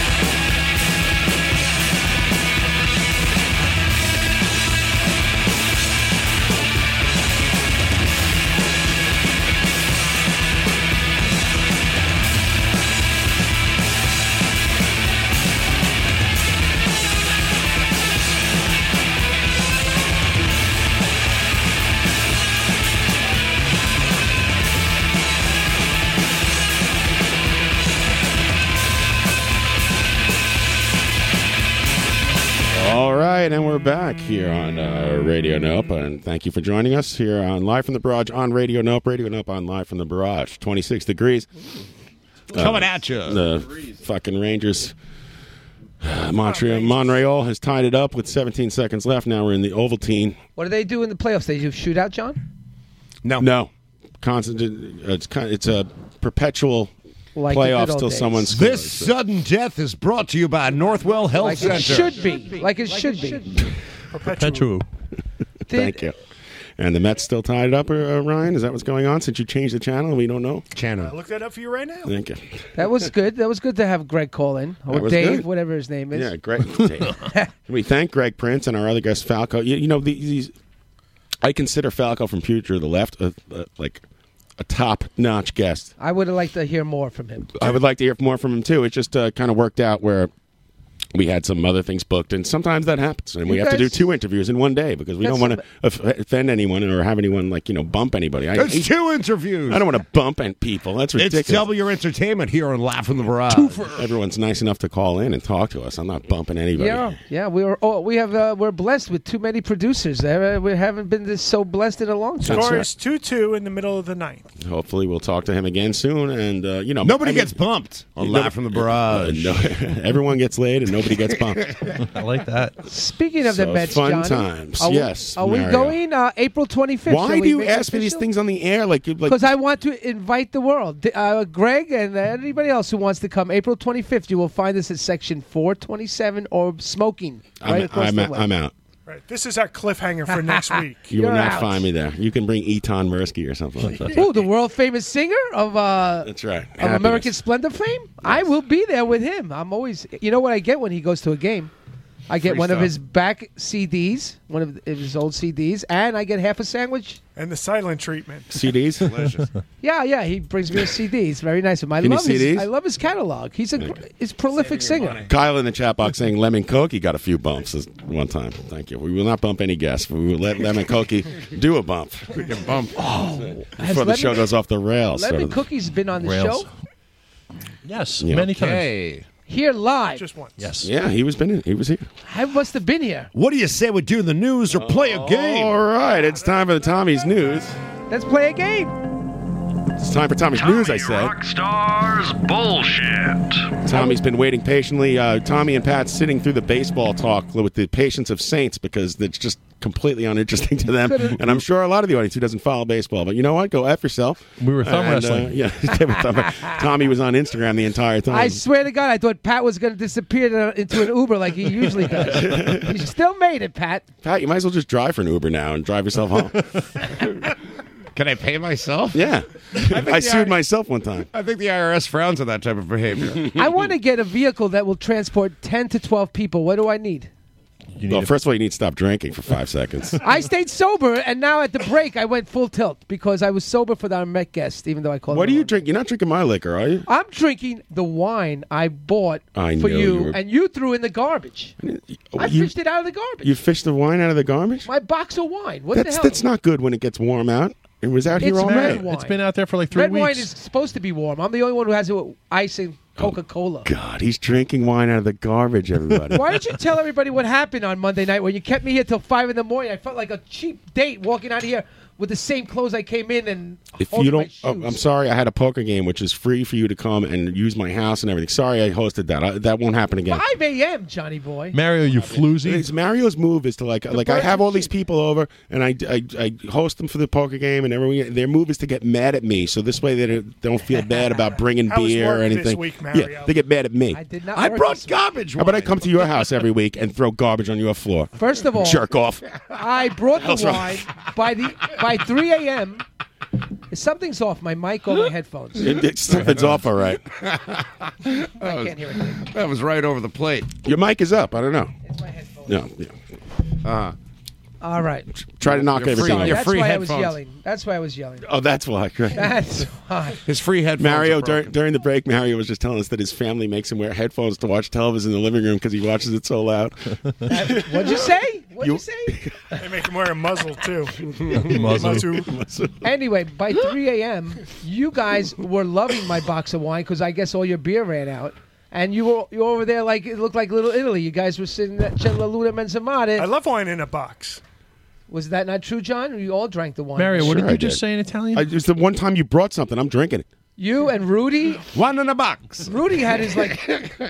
That's a nice. What is this Ma called? che cazzo è che Yeah, sta? once again with the visual gags. And our good friend Joe, Like Kazuga's laughing. Mario's Masked Joe holding was it. there. Oh, we just lost the game, I think. God damn it! Well, speaking of games, Oh, my God. Yeah. That's like a Is there a zombie game movie. in the news, Tommy? I knew they were going to win when they scored their goal. Fuckers. Oh, Look at the glass. Those Canadians are going nuts. They're going to tear the place apart. It's like a fucking zombie movie They going like on here. hockey in Canada? Oh, it's not Game 7, boys. It's Game 2. Take it down a notch. Not one of their teams was even in the playoffs last year. So now Brian Gallagher's all happy. I hate that guy. Come back to the Garden. There's a guy named it's Brendan Gallagher's his name on Montreal. Is it over? Is that over? Speed trip. Is that over? It's over. Yeah, Rangers lose. Well, now get the remote, Ryan, and fix the TV. Put the Mets game back got on. it. Thank you. Let's hear the news. I'm getting pissed off now. It's 11 o'clock. I finally came alive. I'm ready to do the show. John threw 2 lighters at the screen when when Monreal tied it up. Care for some cola wine to celebrate? It should be illegal to take the goalie out at the end of the game. You want to watch? I mean, you got to watch yourself when it's competitive sports at John Houlihan because things start to fly. If these guys lose, he's too, a controller throwing motherfucker. You don't want to be around a PlayStation and a fucking flat screen television. He sends people home when he loses. All right, what's in the news, Tommy? John's from the CRT era, where you could throw something at the screen and it would just bounce right off. Breaking news. Tommy It was not a good week for United Airlines after an Asian doctor was dragged off a Kentucky-bound plane in Chicago that was improperly oversold. His name was Who, Why Me? Jesus God. And here we go. Resulting in some runway hijinks. I'm waiting for that Tommy twist on the news. The bewildered passenger named Dr. David Dow was hauled off a United flight after ground officials manhandled the randomly selected man, beating Did he mount? beating and bloodying him. I'm inappropriate. You must get off the plane. Inappropriate. You must get off the plane. Down. All right, Mario, please tell a story. After he refused to deboard. However, deboard? Deplane. Dr. Dow. Boss. I'm going to defriend this whole plane. I knew a D-bar from Slovenia. However, Dr. Dow apparently had a taste for gambling, a history of angry outbursts, and a conviction of trading narcotics prescriptions and cash for Now, gay what does sex. this have to do with the incident at hand? Nothing. It absolutely doesn't, but I have to put it in the news. It's what these people do. To when somebody gets shot, they go, "Well, he robbed a store 2 weeks ago." Turns out he was guilty. To discredit him. He's good. After I just picture the guy from Conan. What's the writer's name? Turns out he was guilty. According to dirt dug up by TRN sources, Dr. Dow's medical license. That's the Yahoo News. Tell him, Tommy. Revolt. And that's the news available to everyone on every website. Was suspended in 2003 following his arrest for charges including unlawful prescription and trafficking of controlled substance. Unlawful. He was accused of providing prescriptions for Vicodin and other narcotics. Oh, for fuck's sake! Why is more of the story about his background than about what actually happened? That's how I copied and pasted Let's it. dig up stuff that he was never. Listen, there was never a problem. I know Dr. Dow, and he's a fruitcake, man. Did you see him afterwards? He ran back on the plane yelling, "They want me off the plane." The Did he? man is crazier than me. The man repeatedly hooked up in motels and oh my God, paying around $200 each time while sharing drugs with his patient. On the day he was busted, Dow was secretly videotaped with a man named... Who cares? Why is this an indictment of this guy who was fucking abused and thrown? It's got nothing to do with the incident. Didn't meet the terms of fucking. You're conditions disparaging the you man's signed. character. I'm just copying what What's TMZ next, wrote. Tommy? Are you going to tell us the TMZ. guy at Survivor is transgender? Poor Zeke. Transgender. Regardless, Dow became... Who the fuck's to watch Survivor in 2017? Is it still on? The guy got outed by a gay Yes, man. we know. That's in the news next. He became an inadvertent star of viral videos stirring outrage around the globe and said he was undergoing a hospital treatment in Chicago. When he was asked what hurt, the married grandfather answered everything. Things continue to go wrong for United Airlines this week after another man claimed that a raging scorpion stung him on a flight this week on United. The Raging Scorpions are my favorite heavy metal band. I was going to say it was a flight to Hamburg. Gorky Park. According to multiple TRN sources, Instead of getting dragged off the plane. passenger Sting stung. Passenger Richard Bell was on a United flight from Houston to Calgary. Okay, sure. Yeah. When the stingy creature fell from an overhead bin and stung him mid-flight. The man flailed about And Stingy Creature is my favorite Kiss record. That's my favorite Arctic Monkeys. The men flailed about trying to thwart the creature. Or David Byrne's side project. What was his name? Richard Belzer? But the scorpion was having none of it and stung the man multiple times in the groin. Yes. Scorpion, Yes, sure. it's my favorite Yeah, sure. Yeah. Vampire He stung Weekend him. album. Mhm. Yeah. United Airlines told TRN. Bob in the chat box wants to know if you're going to dig up some dirt on the guy who got stung by the scorpion now. Like, what's his life like, you know? Yeah, turns He out once ran a red light, so turns fuck out him. he missed 2 child support payments. Sting away. United Airlines He's late in his utility bills routinely. told TRN that the airline crew immediately consulted with a physician on the ground who provided guidance throughout the incident. The company said that the man's injuries were non-life-threatening. You're going to be all right. United CEO Oscar. I've seen this sort of thing before. United Airlines In my CEO experience, scorpion bites aren't that bad. Oscar Munez Unless issued it's a King Kong movie. a detailed apology for everyone involved in both incidents. Unless it's an Ed Wood movie. United's got it better. Do you know that Oscar Munez. I'm sorry about the thing that happened and also about the scorpions, the snakes, Sorry for the giant and the scorpion. bleeding the man? constant accidents, crashing. Do you know that All that shit. Dr. Dow is actually a World Series Don't poker do shtick. player? Don't He's a do- poker player. Is he? He's got $270,000 in recorded wins. Wow. He's on the register. Samuel L. Jackson sequel. I think pretty you're going good. to say he now has an afternoon talk show on the WB. After you get busted, Corpse on a plane. Scorps on a plane. Dr. Dow. Great, Ron. Rock! Let's get these motherfucking scorps off my plane. Scorps on sports. This story is out of Florida. that's A Florida gambler, Rock you like Dr. an Dow? airplane. Rock!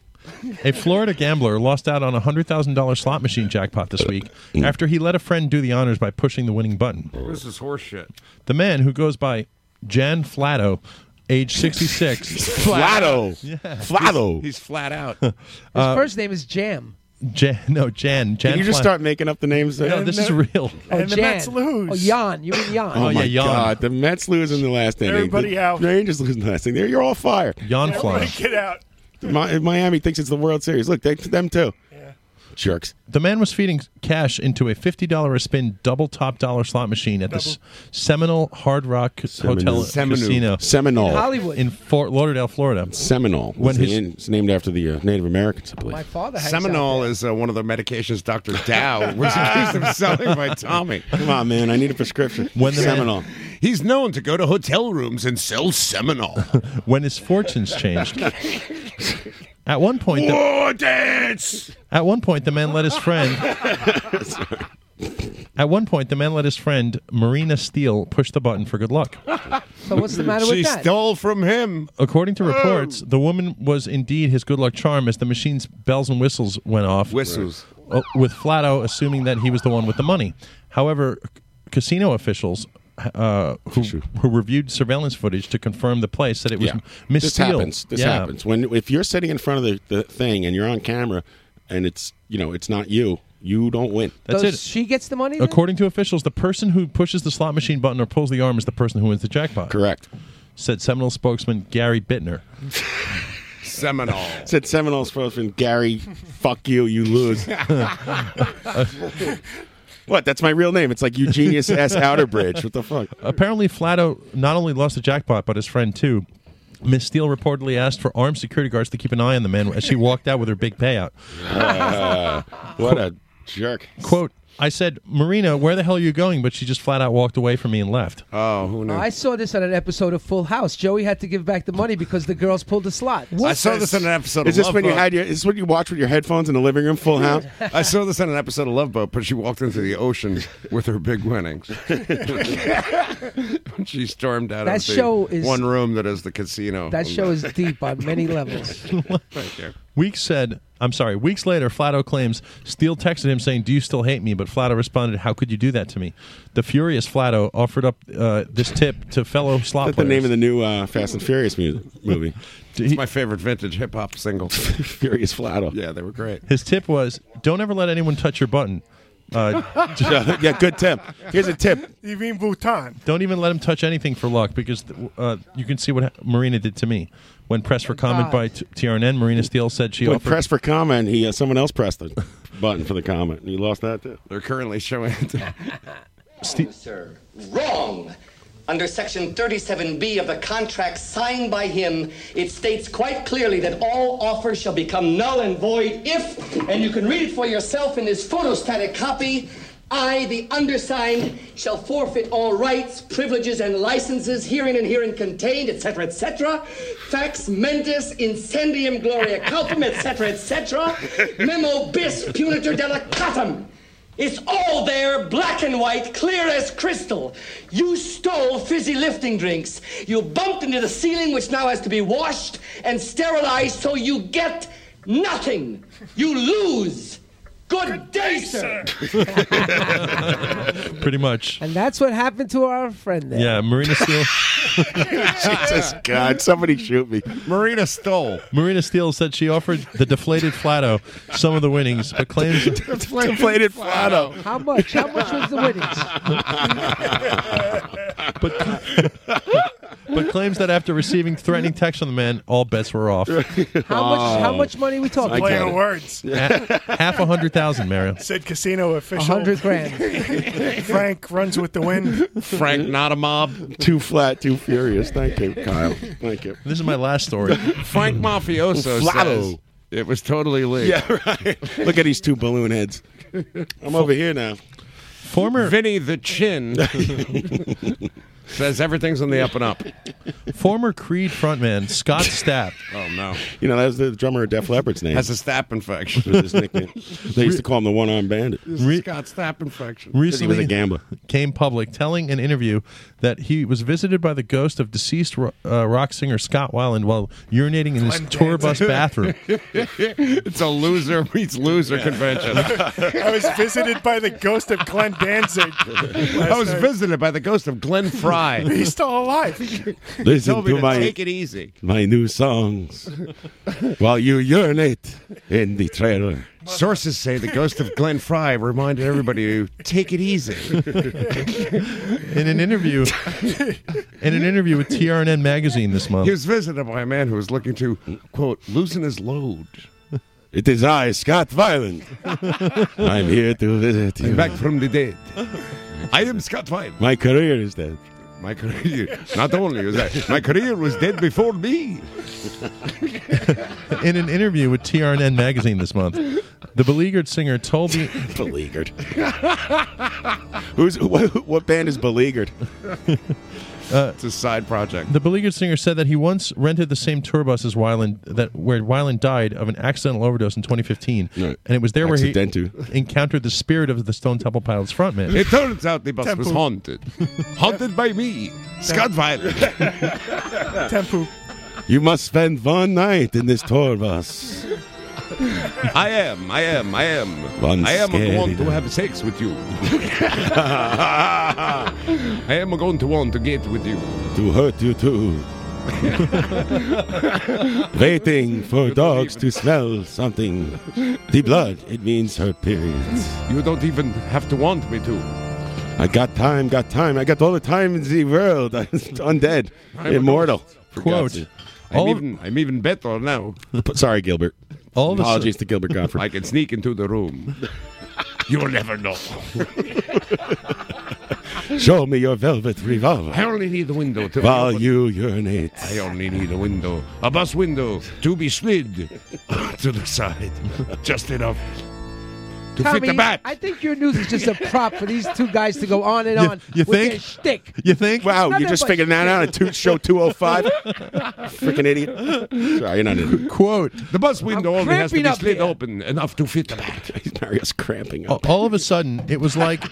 Quote, all of a sudden it was like Weiland was speaking to me from the grave, man, recalled the silly Stapp. It was a very weird feeling that I felt. I remember being in the bathroom, looking in the mirror as I peed on the bus, and then really feeling like I could hear and feel him saying, dude, this could have been you. The pee on the bus It goes is you. round and round. That guy should be dead rather than Scott Weiland. This guy's nuts. He continued How on. is he still have a bus? People go see this guy in concert? He rents the bus, really. That's where he lives, dude. It's not much difficult than me and you getting a Ford Focus. Is a rental, to be honest with you. I need it to be left-hand drive. For I am in Europe. The surly Stapp continued. And the surly Stapp. This could be you if you continue down your path, Weiland's ghost told him. Don't do what I did. Don't go down that road. Don't do drugs. Don't do what Donnie don't does. The supernatural meeting. Don't play half of Led Zeppelin riffs and try to make whole songs out of By the way, there is no God. Goodbye. The supernatural meeting of the two Scotts was naturally made a lasting impression on Stapp, one that supposedly kept him from falling off the wagon again. I think everything that guy sees in his life makes a lasting impression on his drug-addled brain. That Denny's that he was at made a lasting impression. I got catfished. Quote, it was just one of those weird things that kind of like the stars aligned, the universe arranged itself at the right time in my bus. I know what you mean. To further solidify my commitment to recovery. He noted, it was definitely one of those God moments. I got goosebumps thinking about it right now. It was definitely a God moment. I saw Goosebumps on Nickelodeon. I am a fan of R.L. Stein. Not with my children. She's underrated. After night. After dark. In the night, we turn on the Nickelodeon. Up all night. And we watch Goosebumps. With Gilbert Gottfried. After fooling much of the internet into believing he was replacing Weiland and STP, Stapp announced that he was actually joining the hard rock outfit Art of Anarchy instead. Oh, good move. Better name.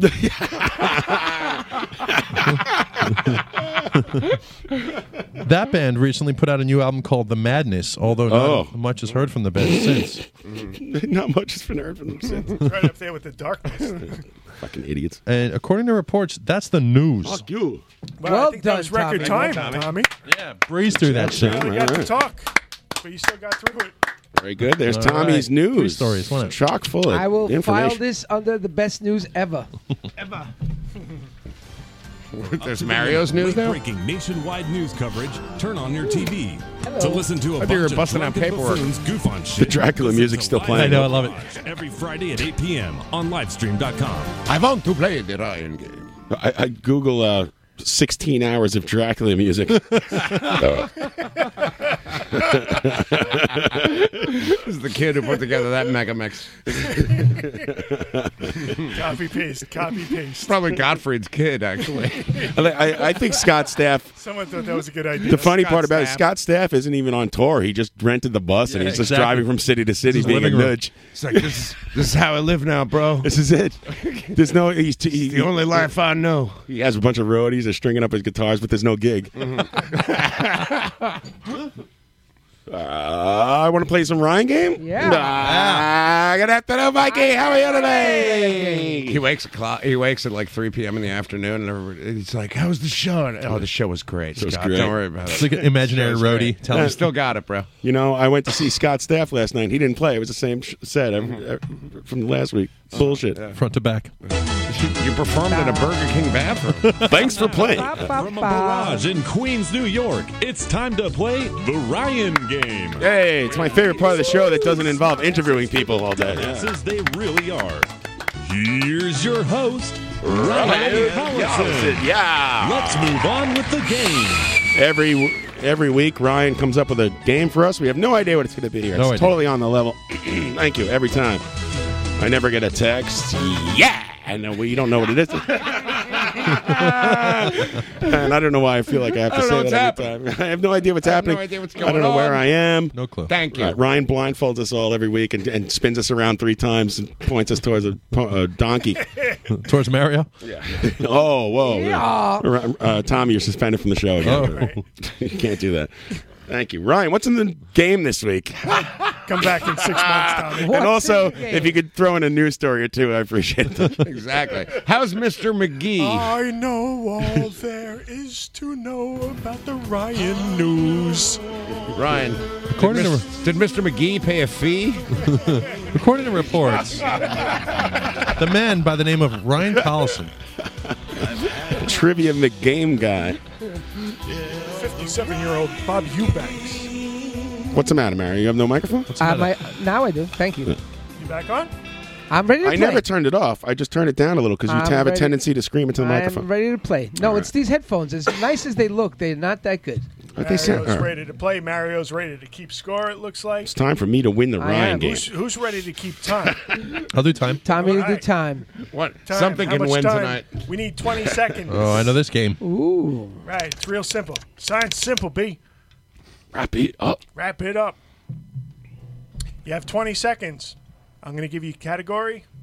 You're going to give me as many examples as you can within that yes. category. I love this game. Easy as that. Right? Huh? All right. What? And we played this 100 times, John. 100 times. Yes. Shall I Yo, explain the it sign again? is real simple, B. It says wrap it up. Wrap that shit up, B. You better wrap that gavel up, Pete. Can we have an example Yes. of these examples that you're looking for? If we said Brady Bunch. Well, if I said name as many bagels as you can in 20 seconds. Oh, okay. Egg, Poppy, everything. sesame. Begu. Everything. I'd say Bagel. Fair enough. Plain. Begu. Man, I wish you didn't use that for the test question. I could have totally won that.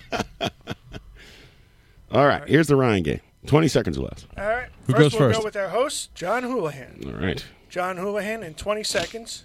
And begin. Fill in the blank. Blank bomb. Go. Nuclear, hydrogen, sex. Sex bomb. It's a song by Flipper. Look it up. It's true. It's good. Cherry. Louder than a 5 seconds. by Public You Enemy. got all the time in the world. Um, Come on, little kids. You threw them at each other. this show. All right. Time. At time. How many? Dirt bomb, John. Dirt bombs. How many did you get, Mario? 4. All right. I think it was 5. I thought you did well, John. Thank you. Thank you, Pat. Some of the ones you missed are You're the and You're the bomb? Yoda. You're the bomb was like the second prime minister of Israel. Thanks for playing another edition of Oh. The Ryan Game. Speaking of bombs, I think we're at the brink of nuclear war. How's that voting for Trump going? We're in the middle of let's do another hour of politics. trying to escape. My favorite part was during the Falco interview. Mario goes inside to eat Taco Bell or something. He comes running out, and in the middle of my thought, like just screams something that makes no sense, and the conversation went for half an hour in that direction. Thank I you for did? that, Mario. Yeah, I tried to help. thank you. Thank you. Thank you. You're quite welcome. Thank you very much. Well, actually, I think it was, honestly, John, it was Falco who brought up politics. He started going that in his own route. No, I'm not talking about that. Forget it. Go ahead. Okay. I'll listen to the tape. let's go to Pat. Okay. Pat, in 20 seconds, Yes. name as many characters you can in the hit movie Police Academy. Police Academy. Go. Man. I don't know. Steve Gutenberg, the guy who made the noises. The other guy. The other guy. The tall guy. Hightower.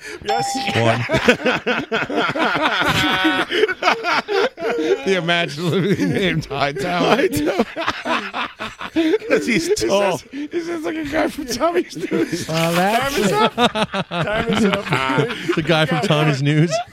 The man who fell off the building, Sergeant Hightower. the guy who makes the walkie-talkie sounds. Some of the ones you missed are Tackleberry, Sweet Chuck. Sweet Chuck, and Zed. That's a 45. terrible category. I feel bad for you, Pat Walsh. That was a good one. I like that one. Tackleberry. They're all characters from Tommy's News.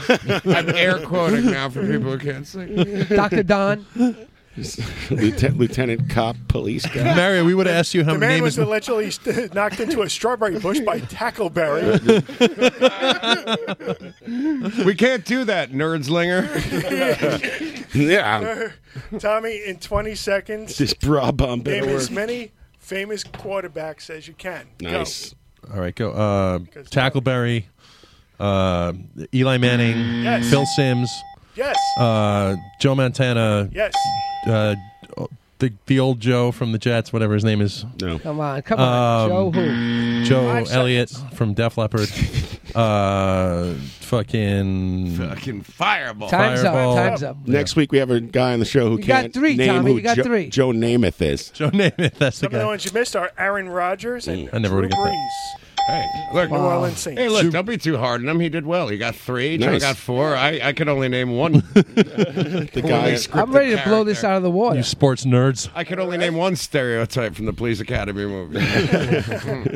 Sweet Chuck's going to lead us all to victory this season. To throw for 1,000 yards. I'm ready. All right, Mario. I'm ready. In 20 seconds, name as many sports as you can that is played with sticks. I'd love to play with sticks. Hockey. Yes. Russia. Rugby? No. No. Highlight. Close enough. Yes. Shit. Water polo. No.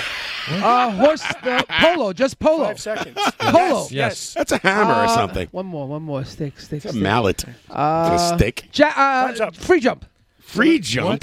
Javelin. You also missed stick ball. Some of the ones you missed were sticks. I think I have 3. 3. Golf. Pickup sticks. Oh, those kind of sticks. Those aren't Sure, sticks. why not? First of all, I have a problem. I was thinking traditional sticks. You should have tried it. I would have gave it to you. I always play with Damn sticks. it. So Listen, I always play with Time sticks. out. All right. Polo is not a stick. It is a stick. He's totally out with long that. mallet. It's a mallet. Golf is a I stick. take it. I take it. You want to play, I Ryan? always play with I got sticks. 3. Yes, you got one I got for me. I'll 3. take Sure. it. All In right. 20 seconds or less, All right. Free jump. name as many. The one where the pole jump. Get them sticks. Pole jump is a Polo, classic yeah, stick You're right, sport. Mary. Absolutely. I would have took that. The pole jump. Go ahead, Matt. Yeah. Name as many drum brands as you can. Go. Oh, come on. I'm gonna vault you out of here. That's not fair for me. I don't know drums. Pick one. Zildjian. Yes, 1. DWS. Pearl. Yes. Bloodwigs. Yes. One more to tie. Dandara. Hey, stop it. That doesn't help. I'm sorry, Dan. 3. Pretty good, dude. You're on Tama Talk with Dan we Dara. Go got ahead. a close game. Sean, you got the lead. Thank you. What did I miss? Some of the ones you missed are Dandara's Tama Talk. You're the best. DW. Tama, you're right. I should have got that. Tama rocks. Oh, I said DW. I said Yeah, you did. DWS, though. That counts. Sorry. No, sorry, it doesn't count. No No, S. it probably- Oh well, drum workshop. I guess. I don't know. Give Who me knows? some credit. I don't care. Yeah, I wouldn't take 3. You got 3. I'm annoyed by drum people who think about gear. Drums. Stupid. Get a cool guitar. right. Like Pat got from Tom Petty. Back to John. Good stupid drum. John, name as many things as you can that you wear around your neck. A necklace. Yes. An ascot. Yes. A neckerchief. It would have been my example. An albatross. This is a show. A noose. Yes. A tie. Yes. A bow tie. Yes. When it's cold, you throw on A scarf. Leading the witness. Time. I don't know if you choker. missed anything. I wear a choker all the time. Your wife's hands. I think I have 6. 6. Does albatross count? A lanyard. No, No, Jill, I'm not a slow Albatross adult. was brilliant. A yoke. Polo tie. A dickie. Right, polo. Bit of a yoke. Uh, Technically, yoke could be my answer for every one of these questions. Pat, in 20 People in the seconds. chat box Oh, sorry. saying whiplash collar. Yeah. What the hell's a pookie bead? A priest collar. Hookah beads. That's right. One of those braces you wear when you're injured, when you're. Let's move on with the game. Carlin Reed right. saying the weight of the world. Also, yes. Pat, in 20 seconds, name as many things as you can find under the hood of a car. Go. Oh, distributor, carburetor, Yes. Alternator. Yes. Well, the tires, they're underneath there. No. The hood. No, that doesn't count. Okay, how about shocks? Under the hood. Shock. Shocks are under the hood. Kind of. Shock. Yeah, that's Shocks. right. Shock. You got your power steering regulator. Make it sound good. Be more specific. time. Be more Some of the ones you missed were windshield engine. windshield wiper I motor. would have took power steering box. But You have 5, sir. 5. Pretty good. not Pretty bad. good. I don't know if I would have took shocks though. You don't really go through the hood. To They're right on when you get to open the shocks. fucking So you're top. giving The them shocks are 4? right there. Shock Not top. they're not there. They're under the wheel well. If you got to replace them, Shocks you are go right under there. the car. No, don't you? they go on the top. Number 30 saying solenoid. Top of the wheel well. He's going deep with All right, the I'm convinced. electric Give it to him. valve. I'll give him 5. You got Electrical. 6 total, sir. You got to be 10 to I'm get generous John. in this John's got Well, 10. I'm feeling very proud. All right, who's next? Tommy? Yep. I'm very Tommy. proud of you. Tommy, in 20 seconds, name as many alien invasion movies as you can. Go. Mars Attacks. Men at Work. No, I mean Men in Black. Yes. Sort of. No, it's not really. Yeah, sure. Actually, yes. Star Wars. No. Alien. Men in Black. Aliens. No. Attacking. Attack of the They Clones. invade. They have to invade. No.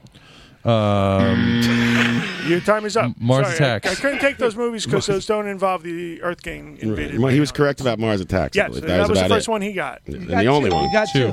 We need 2. There was Men in Black. Men in Black. Black. Okay. Technically, yes. I accept it. The World's Fair gets in. What is some that he missed? Gets invaded. Some of the ones he Independence missed, Day? Independence Day. That's what I was Plan thinking 9 of. from Outer Space. My The favorite. invasion of the Earth. Right, War of the bodies- Worlds. Invasion of the Body Snatchers. I remember when Mario invaded my life. Took over. The invaders. Mary, you invasion of the invaded your wife. Sicilians. Let me shoot you with this memory disappearing stick and come back Mario. tomorrow. Let's see. Mario, in 20 seconds. Oh, I'm up. Name as many 5-letter words as you can that start with the letter B. Go. Bitch. Yes. Boring. Yes. Boing. No. Boring is 6. Boing is Oh, correct. 5 letters. Boring is 5. No, it's 6. Bacon. 6 last time I checked. Bacon. Yes. Oh, yeah, you're right. Bacon. Baked. Bates. Yes. Yes. 2 right brats. Can I pluralize? there. Sure. Yeah. Time. Oh, I could pluralize. I'll be here forever. You did well. You do quite well for yourself. You got bacon, baked, brats. Too bad you didn't Boing. keep your own score. I didn't keep score because I think it was like 4 or 5. 5. No, I had to be 6. No. Yeah. Boing. I started off with boing. Bitch. You start off with And bitch. bitch. Stop. We're not going over this. You got Bacon. 5. Next. No. Baked. I said bacon. Kojak? Baked. Bates. I'm giving myself 6. Kojak's I'm fine. one It's from the- 5, Mario. You're out of the game. No, why can't I keep score for everybody? Not You're one of you wrong. keep score. You can't give yourself an extra point. I'll give you 6 right now. Bates. You just made that up. You didn't say that. I said, bitch, boing, bacon, I was busy Bates, hosting. You didn't say Bates. Baked. Yeah. Brats, you said. Yes, he said baked. Bates and Brat. Bates, he said. No, he said and Brats. No, he didn't say Bates. He did. I did. I said, can What I the hell's pluralize? Bates? He said it was a back-to-back of, like, he said, rattled it off. Just with like- He said baked. He said baked, Bates. He did that. Yes, I did. So I got more than 6. but I'll let's say move on with the You don't have game. more than 6. I'll say 6. Is there a tie? Stop Wrong. there. What an asshole. Let's move on with the Fucking game. I can't wait till you put this on the podcast and prove yourself wrong, John. I can't wait either because I won't listen to it because I can't stand the sound of your fucking voice. I He will can also- bet you $5.46. He can also edit it. You're not even listening. I've edited you out of the past 26 shows. So do we have a winner? Damn it. But John is going to lead with 10. Ryan, you're up. Oh, I get to go again, right? Yeah. Ah. Ryan, you need 7 to tie. Oh, boy. Has anyone got something for him? Carlin says bathe. Yes. He doesn't know that word. 20 seconds. Name people on this No, current don't Survivor. give me Survivor. No. Nobody Do it. cares about that. Tell me All their right. Give me a names. better one than that. Next. I'm not taking that. Well, we all get to pick and Listen, choose. we can't. Would he come up with the game on the fucking air? What the hell's wrong with you guys? You want me to come up with All one? right. All right. Ryan, in 20 seconds or less, name as many Ramones as you can. Go. No, come on. I don't want to do that question. All right, this game is over. Johnny, you win. Thank you. You're the best I around. raise my glass. You can't. Do we decline you, Ryan? What? We don't decline you. No. I'd be embarrassed to struggle through that. I see. Always the game master, never the game player. Well, congratulations, John. Pat, Enjoy you're still that here. free I'm pass, amazed. ass wife. Thank you. I'm the best around. Everyone go fuck yourself. Because you stole CJDD blah blah blah. I would have got it. Yeah, why I would not? have got Play a certain around. distance, but Marky, but I know. But, I didn't get Joe Namath. You could have got a Tommy Ramone. you're right. I would have struggled on Tommy. I think. Struggle. Before we go, Tommy did an incredible science experiment. He put hot sauce on a piece of a penny, and look, it's totally clear. All the tarnish is gone. I've seen that before. Tommy, that's amazing. Is this what's going on in my stomach? Welcome to first grade Earth Science with Mario Asaro. People are like, never saw that. you know, like Coca-Cola could like clean your engine. You know what else can clean shit? Water, shit like that. The fuck you talking about? Yeah, I use Windex sometimes. Listen, the poison is the poison is in the dose. Speaking He of didn't Poison, do anything to I'm it. going to see Okay. Poison tomorrow night at Nassau Coliseum. Everyone's excited for you. You guys What's wanna- up with all these bad bands you're going to see, Tommy? Not bad. Let me know how the concourses still stink. Sounds like Tommy drew the shortest straw. We'll be back right after this. Will we? Yeah, let's take a break. Yeah, let's take a 5-minute break. I can't take it. Thank you. Just look at a half hour. It's a little poison for you. Off their greatest hits. Poison's greatest hits. That was a tour, right? Metallica and Poison. Yeah. And live from the Barrage Radio Note, back after this.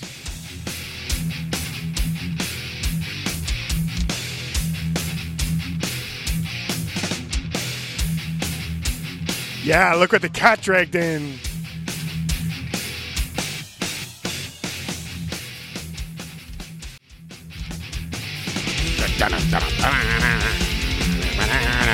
I don't know what to do with the rest of the show. Now it's the time for like Mario to really have something to say, and he won't. Let's quit. I have plenty Let's to quit. say. No, let's just quit. Yeah, but I got to stand here for. Okay, I'm in. Let's be done. Don't quit on me. We can have our Fridays back. Shut up. Not you, Pat. I'm talking to Metallica. I know. It's Mario I Asaro. I knew that you were talking to Metallica. Mario Asaro. I want to tell you language of the man that you can write to your state controller. Un-Sicilian. This is what you've come up with for the end of the show. You I have a Mario check wants you here. to write to your state comptroller. I have a check here made out to me for $30. And you don't know it, but you have money that you don't know about. And every few months, it's free. I find That's for money me. coming my way. Yeah, I tried to do that. It says I have money, and then I go like halfway through the login process, and I'm like, you know what? Fuck this. Mario is It's easy to do, John. I looked you up. You don't got anything coming. Oh, really? No, I do. It says I do. We need your social security You got number. nothing. I have shit from ASCAP. And Don't your look bank me up. account and your PIN number. Mario Sorrow. Language of the man. Mario Sorrow. Yeah. All right. So what are we doing? I have nothing to say. Let's go home. Okay. Nothing. And No, that's it was and that's the pleasure. Mario segment. Patrick, I can't believe you're here. I have a theory that you and Colette are the same person. I've never seen you two together. Is this true? And this is why John is so nice to you most of the time. I can't figure it out. Brad in the chat box saying it would be great to hear from Mario after his long silence tonight. Thank you, Brad. And is it true or not, Pat? Yeah, we're Are you the same person? Is this like a Clark Kent, Lois Lane thing going on here? All I know is I Clark just Kent, Lois Lane. No, it'd be more of a Clark Kent Superman thing So, happening. are you really Pat or are you really Colette? I'm And sorry then I asked. I'm really glad. I went down to the basement just now, and Ryan, your children are sleeping on my couch down there. I was Oh, surprised. yeah, they're staying here tonight. Oh, I didn't know that. I forgot to tell you. Well, they find it to be very luxurious since there's no plastic on it. We're used to I bring 'em sticking here. to the couch. I bring them here and I say, go find somewhere to lay down. They've never felt fabric against their skin. Well, it's a big. I hear your kids have moved on to the PlayStation platform there, John. They both still sleep in the bottom drawer. My brother, my brother bought this PlayStation for my son for his birthday, and you don't gotta understand the shit I had to go through to hook this thing up, and then I gotta buy the thing. Should've called PlayStation Well, Mary. Mary will be happy now because she's always had to be pissed cool, off that you were Uncle. Xboxers. Now she'd be happy. He got to be cool, Uncle. He breezed in with the PlayStation and then split. When it and was then time left to me hook it up. holding the fucking bag. Uh-huh. Exactly, right. Exactly. And now I got to hook the thing up. Not only do I have to hook it up, Right. but he wanted hooked up to his computer monitor, right? So I figured that out. But it's over the HDMI, internet. B. Was that Brian or No, Mike? the computer monitor has no HDMI. So Oh, that's after totally Brian right there. Oh, Brian, yeah, Brian. So after all that nonsense, Uncle I Brian, figured out great. how to PlayStation is a thing where you could transfer it over the internet. Like, so if you're in like Mexico or something, you could play your PlayStation if you left it on at home. It's pretty cool, actually. But then, it was all laggy and shit. So anyway, to make a long story short, I had to fucking buy a TV. So I take the kid to Best Buy. He's like, well, I don't know. I'm like, listen, just buy a new TV. They're like $199. You have birthday money. I ain't paying for shit. And we're There going you to go. Best Buy, and you bring your money with you. And then, of course, we would go to Best Buy, and it's $217. And I had to give him a lesson about tax and how he's totally out. You gotta have tax. Why don't He's you like, well, I only have $200. I'm like, well, you're totally out then because that's not the way capitalism works. Come You can't on. have the TV. You didn't throw him a $17? Come No. on, Johnny. Of course I did. And I don't see the kid breaking down the box either, right? Oh, the box, the styrofoam. Yeah, who took care of that? You should have had this whole can of worms started, and then they're still sitting back on. Uncle Brian's great, but Dad's a jerk. Right, so now I have Aiden in the basement who never comes out of the basement, and now this kid's never leaving his room either with the PlayStation. It's a whole thing. It's not in the basement? No, he wanted his room because he doesn't want to share with Aiden. Aiden's become a real hermit. He just jumped out of the bed and scared the crap out of me down there. I didn't know he was in the bed. I'm Listen, like, hey, I was girls, a they're, basement like, falling dweller. You asleep. better watch out. That's bad news when you live in the basement. I know. Believe me, I'm keeping an eye on it. I know what goes down, what happens in those Hey, basements. turn those lights on.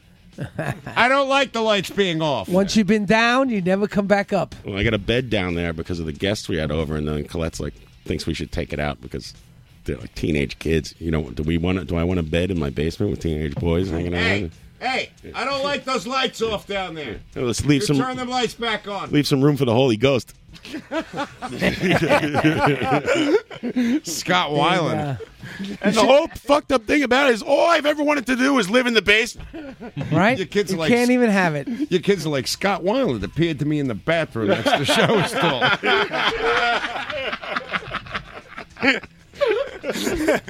I can't have the basement, John. Like, really? What did he say? Like, I don't know, something interstate freeway love song. Yeah, I don't know. Some shit. By the way, my son is a 47-year-old Teamster. Interstate love song, Look, some shit. I don't fucking. As good as impression as I got. I'm all out of impressions, John. You know, I asked you guys to come up with one thing, one Scott Weiland impression, and nobody could do I it. have to repurpose my voice. I got something we could talk about. Don't tell the audience we're desperate. Is it Never let them see you sweat, man. I went to It's go. Mr. Fry who got hurt at Best Buy. What is it, Tommy? What The is picture couldn't be clearer. I went to go see the band Trans Am this week. Yeah, I heard that they got stuck in the LaGuardia Yeah, airport. 4.5 hours, and they missed their flight to Paris. Well, that's because the Trans Am always has that front wheel drive. It always fishtails. Trans How's Am, Trans Am? the- Is that something I should know about? Yeah, it's only another guest we've had on that you forgot. Oh, I love that band. Thank you. Phil Manley, Mario. Don't remember Phil Manley? I do like Phil Manley. He doesn't remember Lemon Coke. Listen, just because I don't remember doesn't mean I don't appreciate things. This afternoon. All right, I think we should wrap it up. I think we should. Listen, I'm going to plug this every week. Don't shit on it. April 29th, actionnetwork.org. Get involved. It's Climate Awareness Month. What is that, Mario? When is Self-Awareness Month? Is that coming anytime? Climate awareness. Yeah, I know. Sounds like a You just sounds like corrected me. a PSA during a commercial from Inspector Gadget. The world's going to hell in a handbasket. What can I do? Well, just keep on doing what you're doing. You're helping out. You're doing a great job. Mario, are you looking to go marching again in Washington? I don't know, Washington or New York. I don't know. I have to look at my schedule. But I was there in 1990. You know, Earth March started in 1970. But now more than ever, this shit is important. This man is insane. Have I told you we're on the brink of nuclear war? No, you haven't told me that, I don't think. Well, it's true. Look it up. It's on Google. Mario learns what Google is. Everyone Google Donald Trump and DRI. Thank you to our... As long as we go out on a high note, right? Yeah. Mario wants everyone to know we're all doomed. Thank you. And nuclear war. It's like Berlin, 1939. I don't know what the fuck is going on here. John, don't forget. Also, next week we're working on that special simulcast with Iggy Pop. Oh yeah, what's up for next week, Tommy? Well, that's what I'm working on. That's what we got. And this With Night Flight? With Night Flight, we might be broadcasting simulcast. So with- instead of music breaks, we'll be trying to tap into the Iggy Pop live show simulcast. Yeah, that's what we're hoping to do. Don't we have a guest? Oh, we don't know yet. We don't know yet. Okay, not announceable. Not announceable. Right. It's Okay. the new guitarist in Tesla. You're gonna lock that one in tomorrow Jimmy night. Juicy from Port St. Lucie.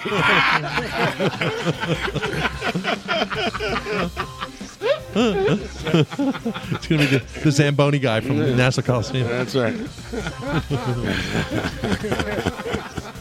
Yes. Stringing Guitar Man will be in next week. He's the new acoustic. It's now a 6-man acoustical jam in Tesla, apparently. And Tommy will be with his hair metal report. Will be here next week.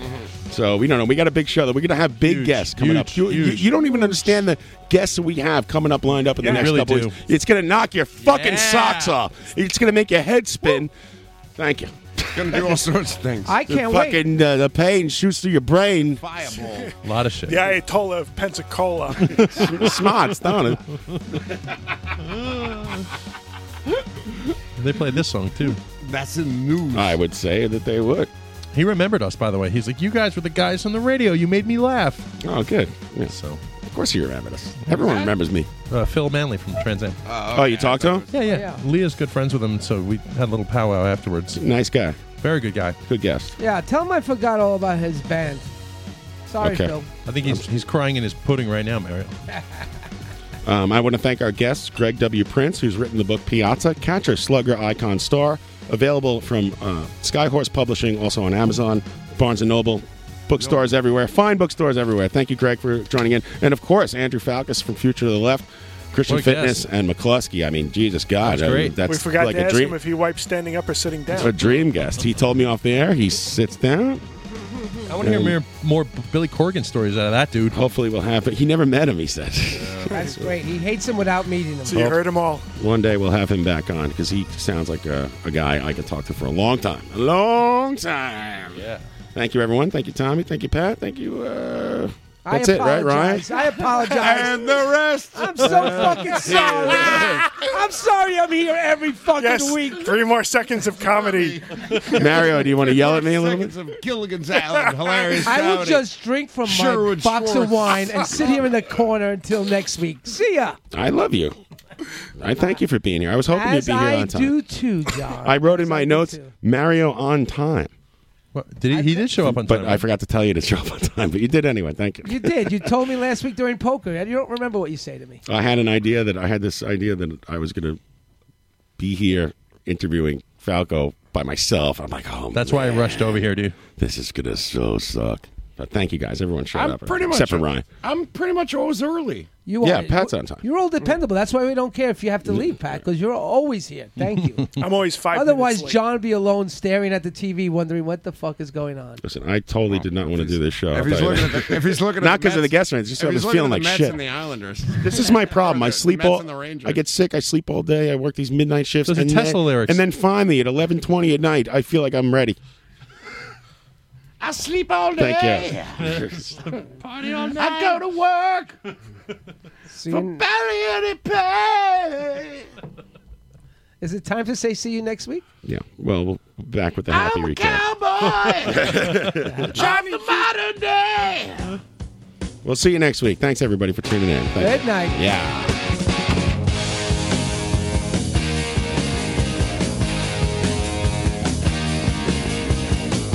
You show us everything you've got. You keep on dancing and the room gets hot. You drive us wild, we'll drive. Tune in to the Top Dollar Hour with Tuna Can Jones. That's in 100 minutes. Thank you. You wanna go for a spin. The party's just begun, we'll let you in. You drive us wild, we'll drive you crazy. You keep on shouting, you keep on shouting. Hi, hi, hi, hi. Wanna rock and roll all night and party every day. Wanna rock and roll all night and party every day. Wanna rock and roll all night and party every day. Wanna rock and roll all night and party every day. People saying you'll be mine for a while. You're looking fancy and I like your style. You drive us wild, we'll drive you crazy. What a fucking mess. You show us everything you've got. Baby, baby, that's quite a lot. And you drive us wild, we'll drive you crazy. You keep on shouting, you keep on shouting. Wanna rock and roll all night and party every day. Wanna rock and roll all night and party every day. Wanna rock and roll all night and party every day. Wanna rock and roll all night and party every day. Wanna rock and roll all night and party every day. Wanna rock and roll all night and party every day. Wanna rock and roll all night and party every day. Put up the books. I'm at how to heat a beat about a video of my boo.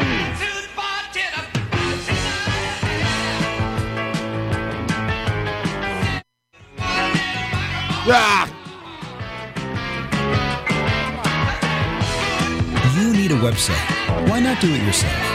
With Wix, you can create. Shut up. One day I'll get it right.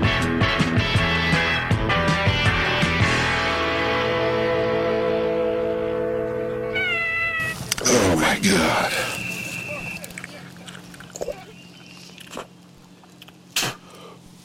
Fucking beef flew in my mouth. Holy shit.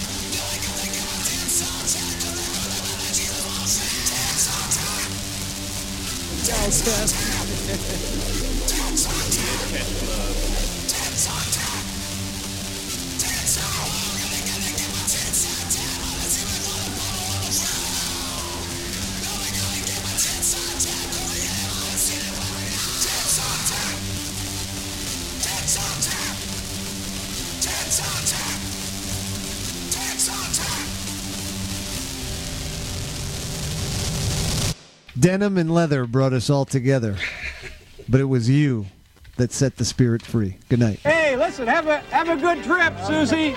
Bye-bye. Bye. Think about me, all right? Oh, man, do I hate them fancy lads. Because the light was on.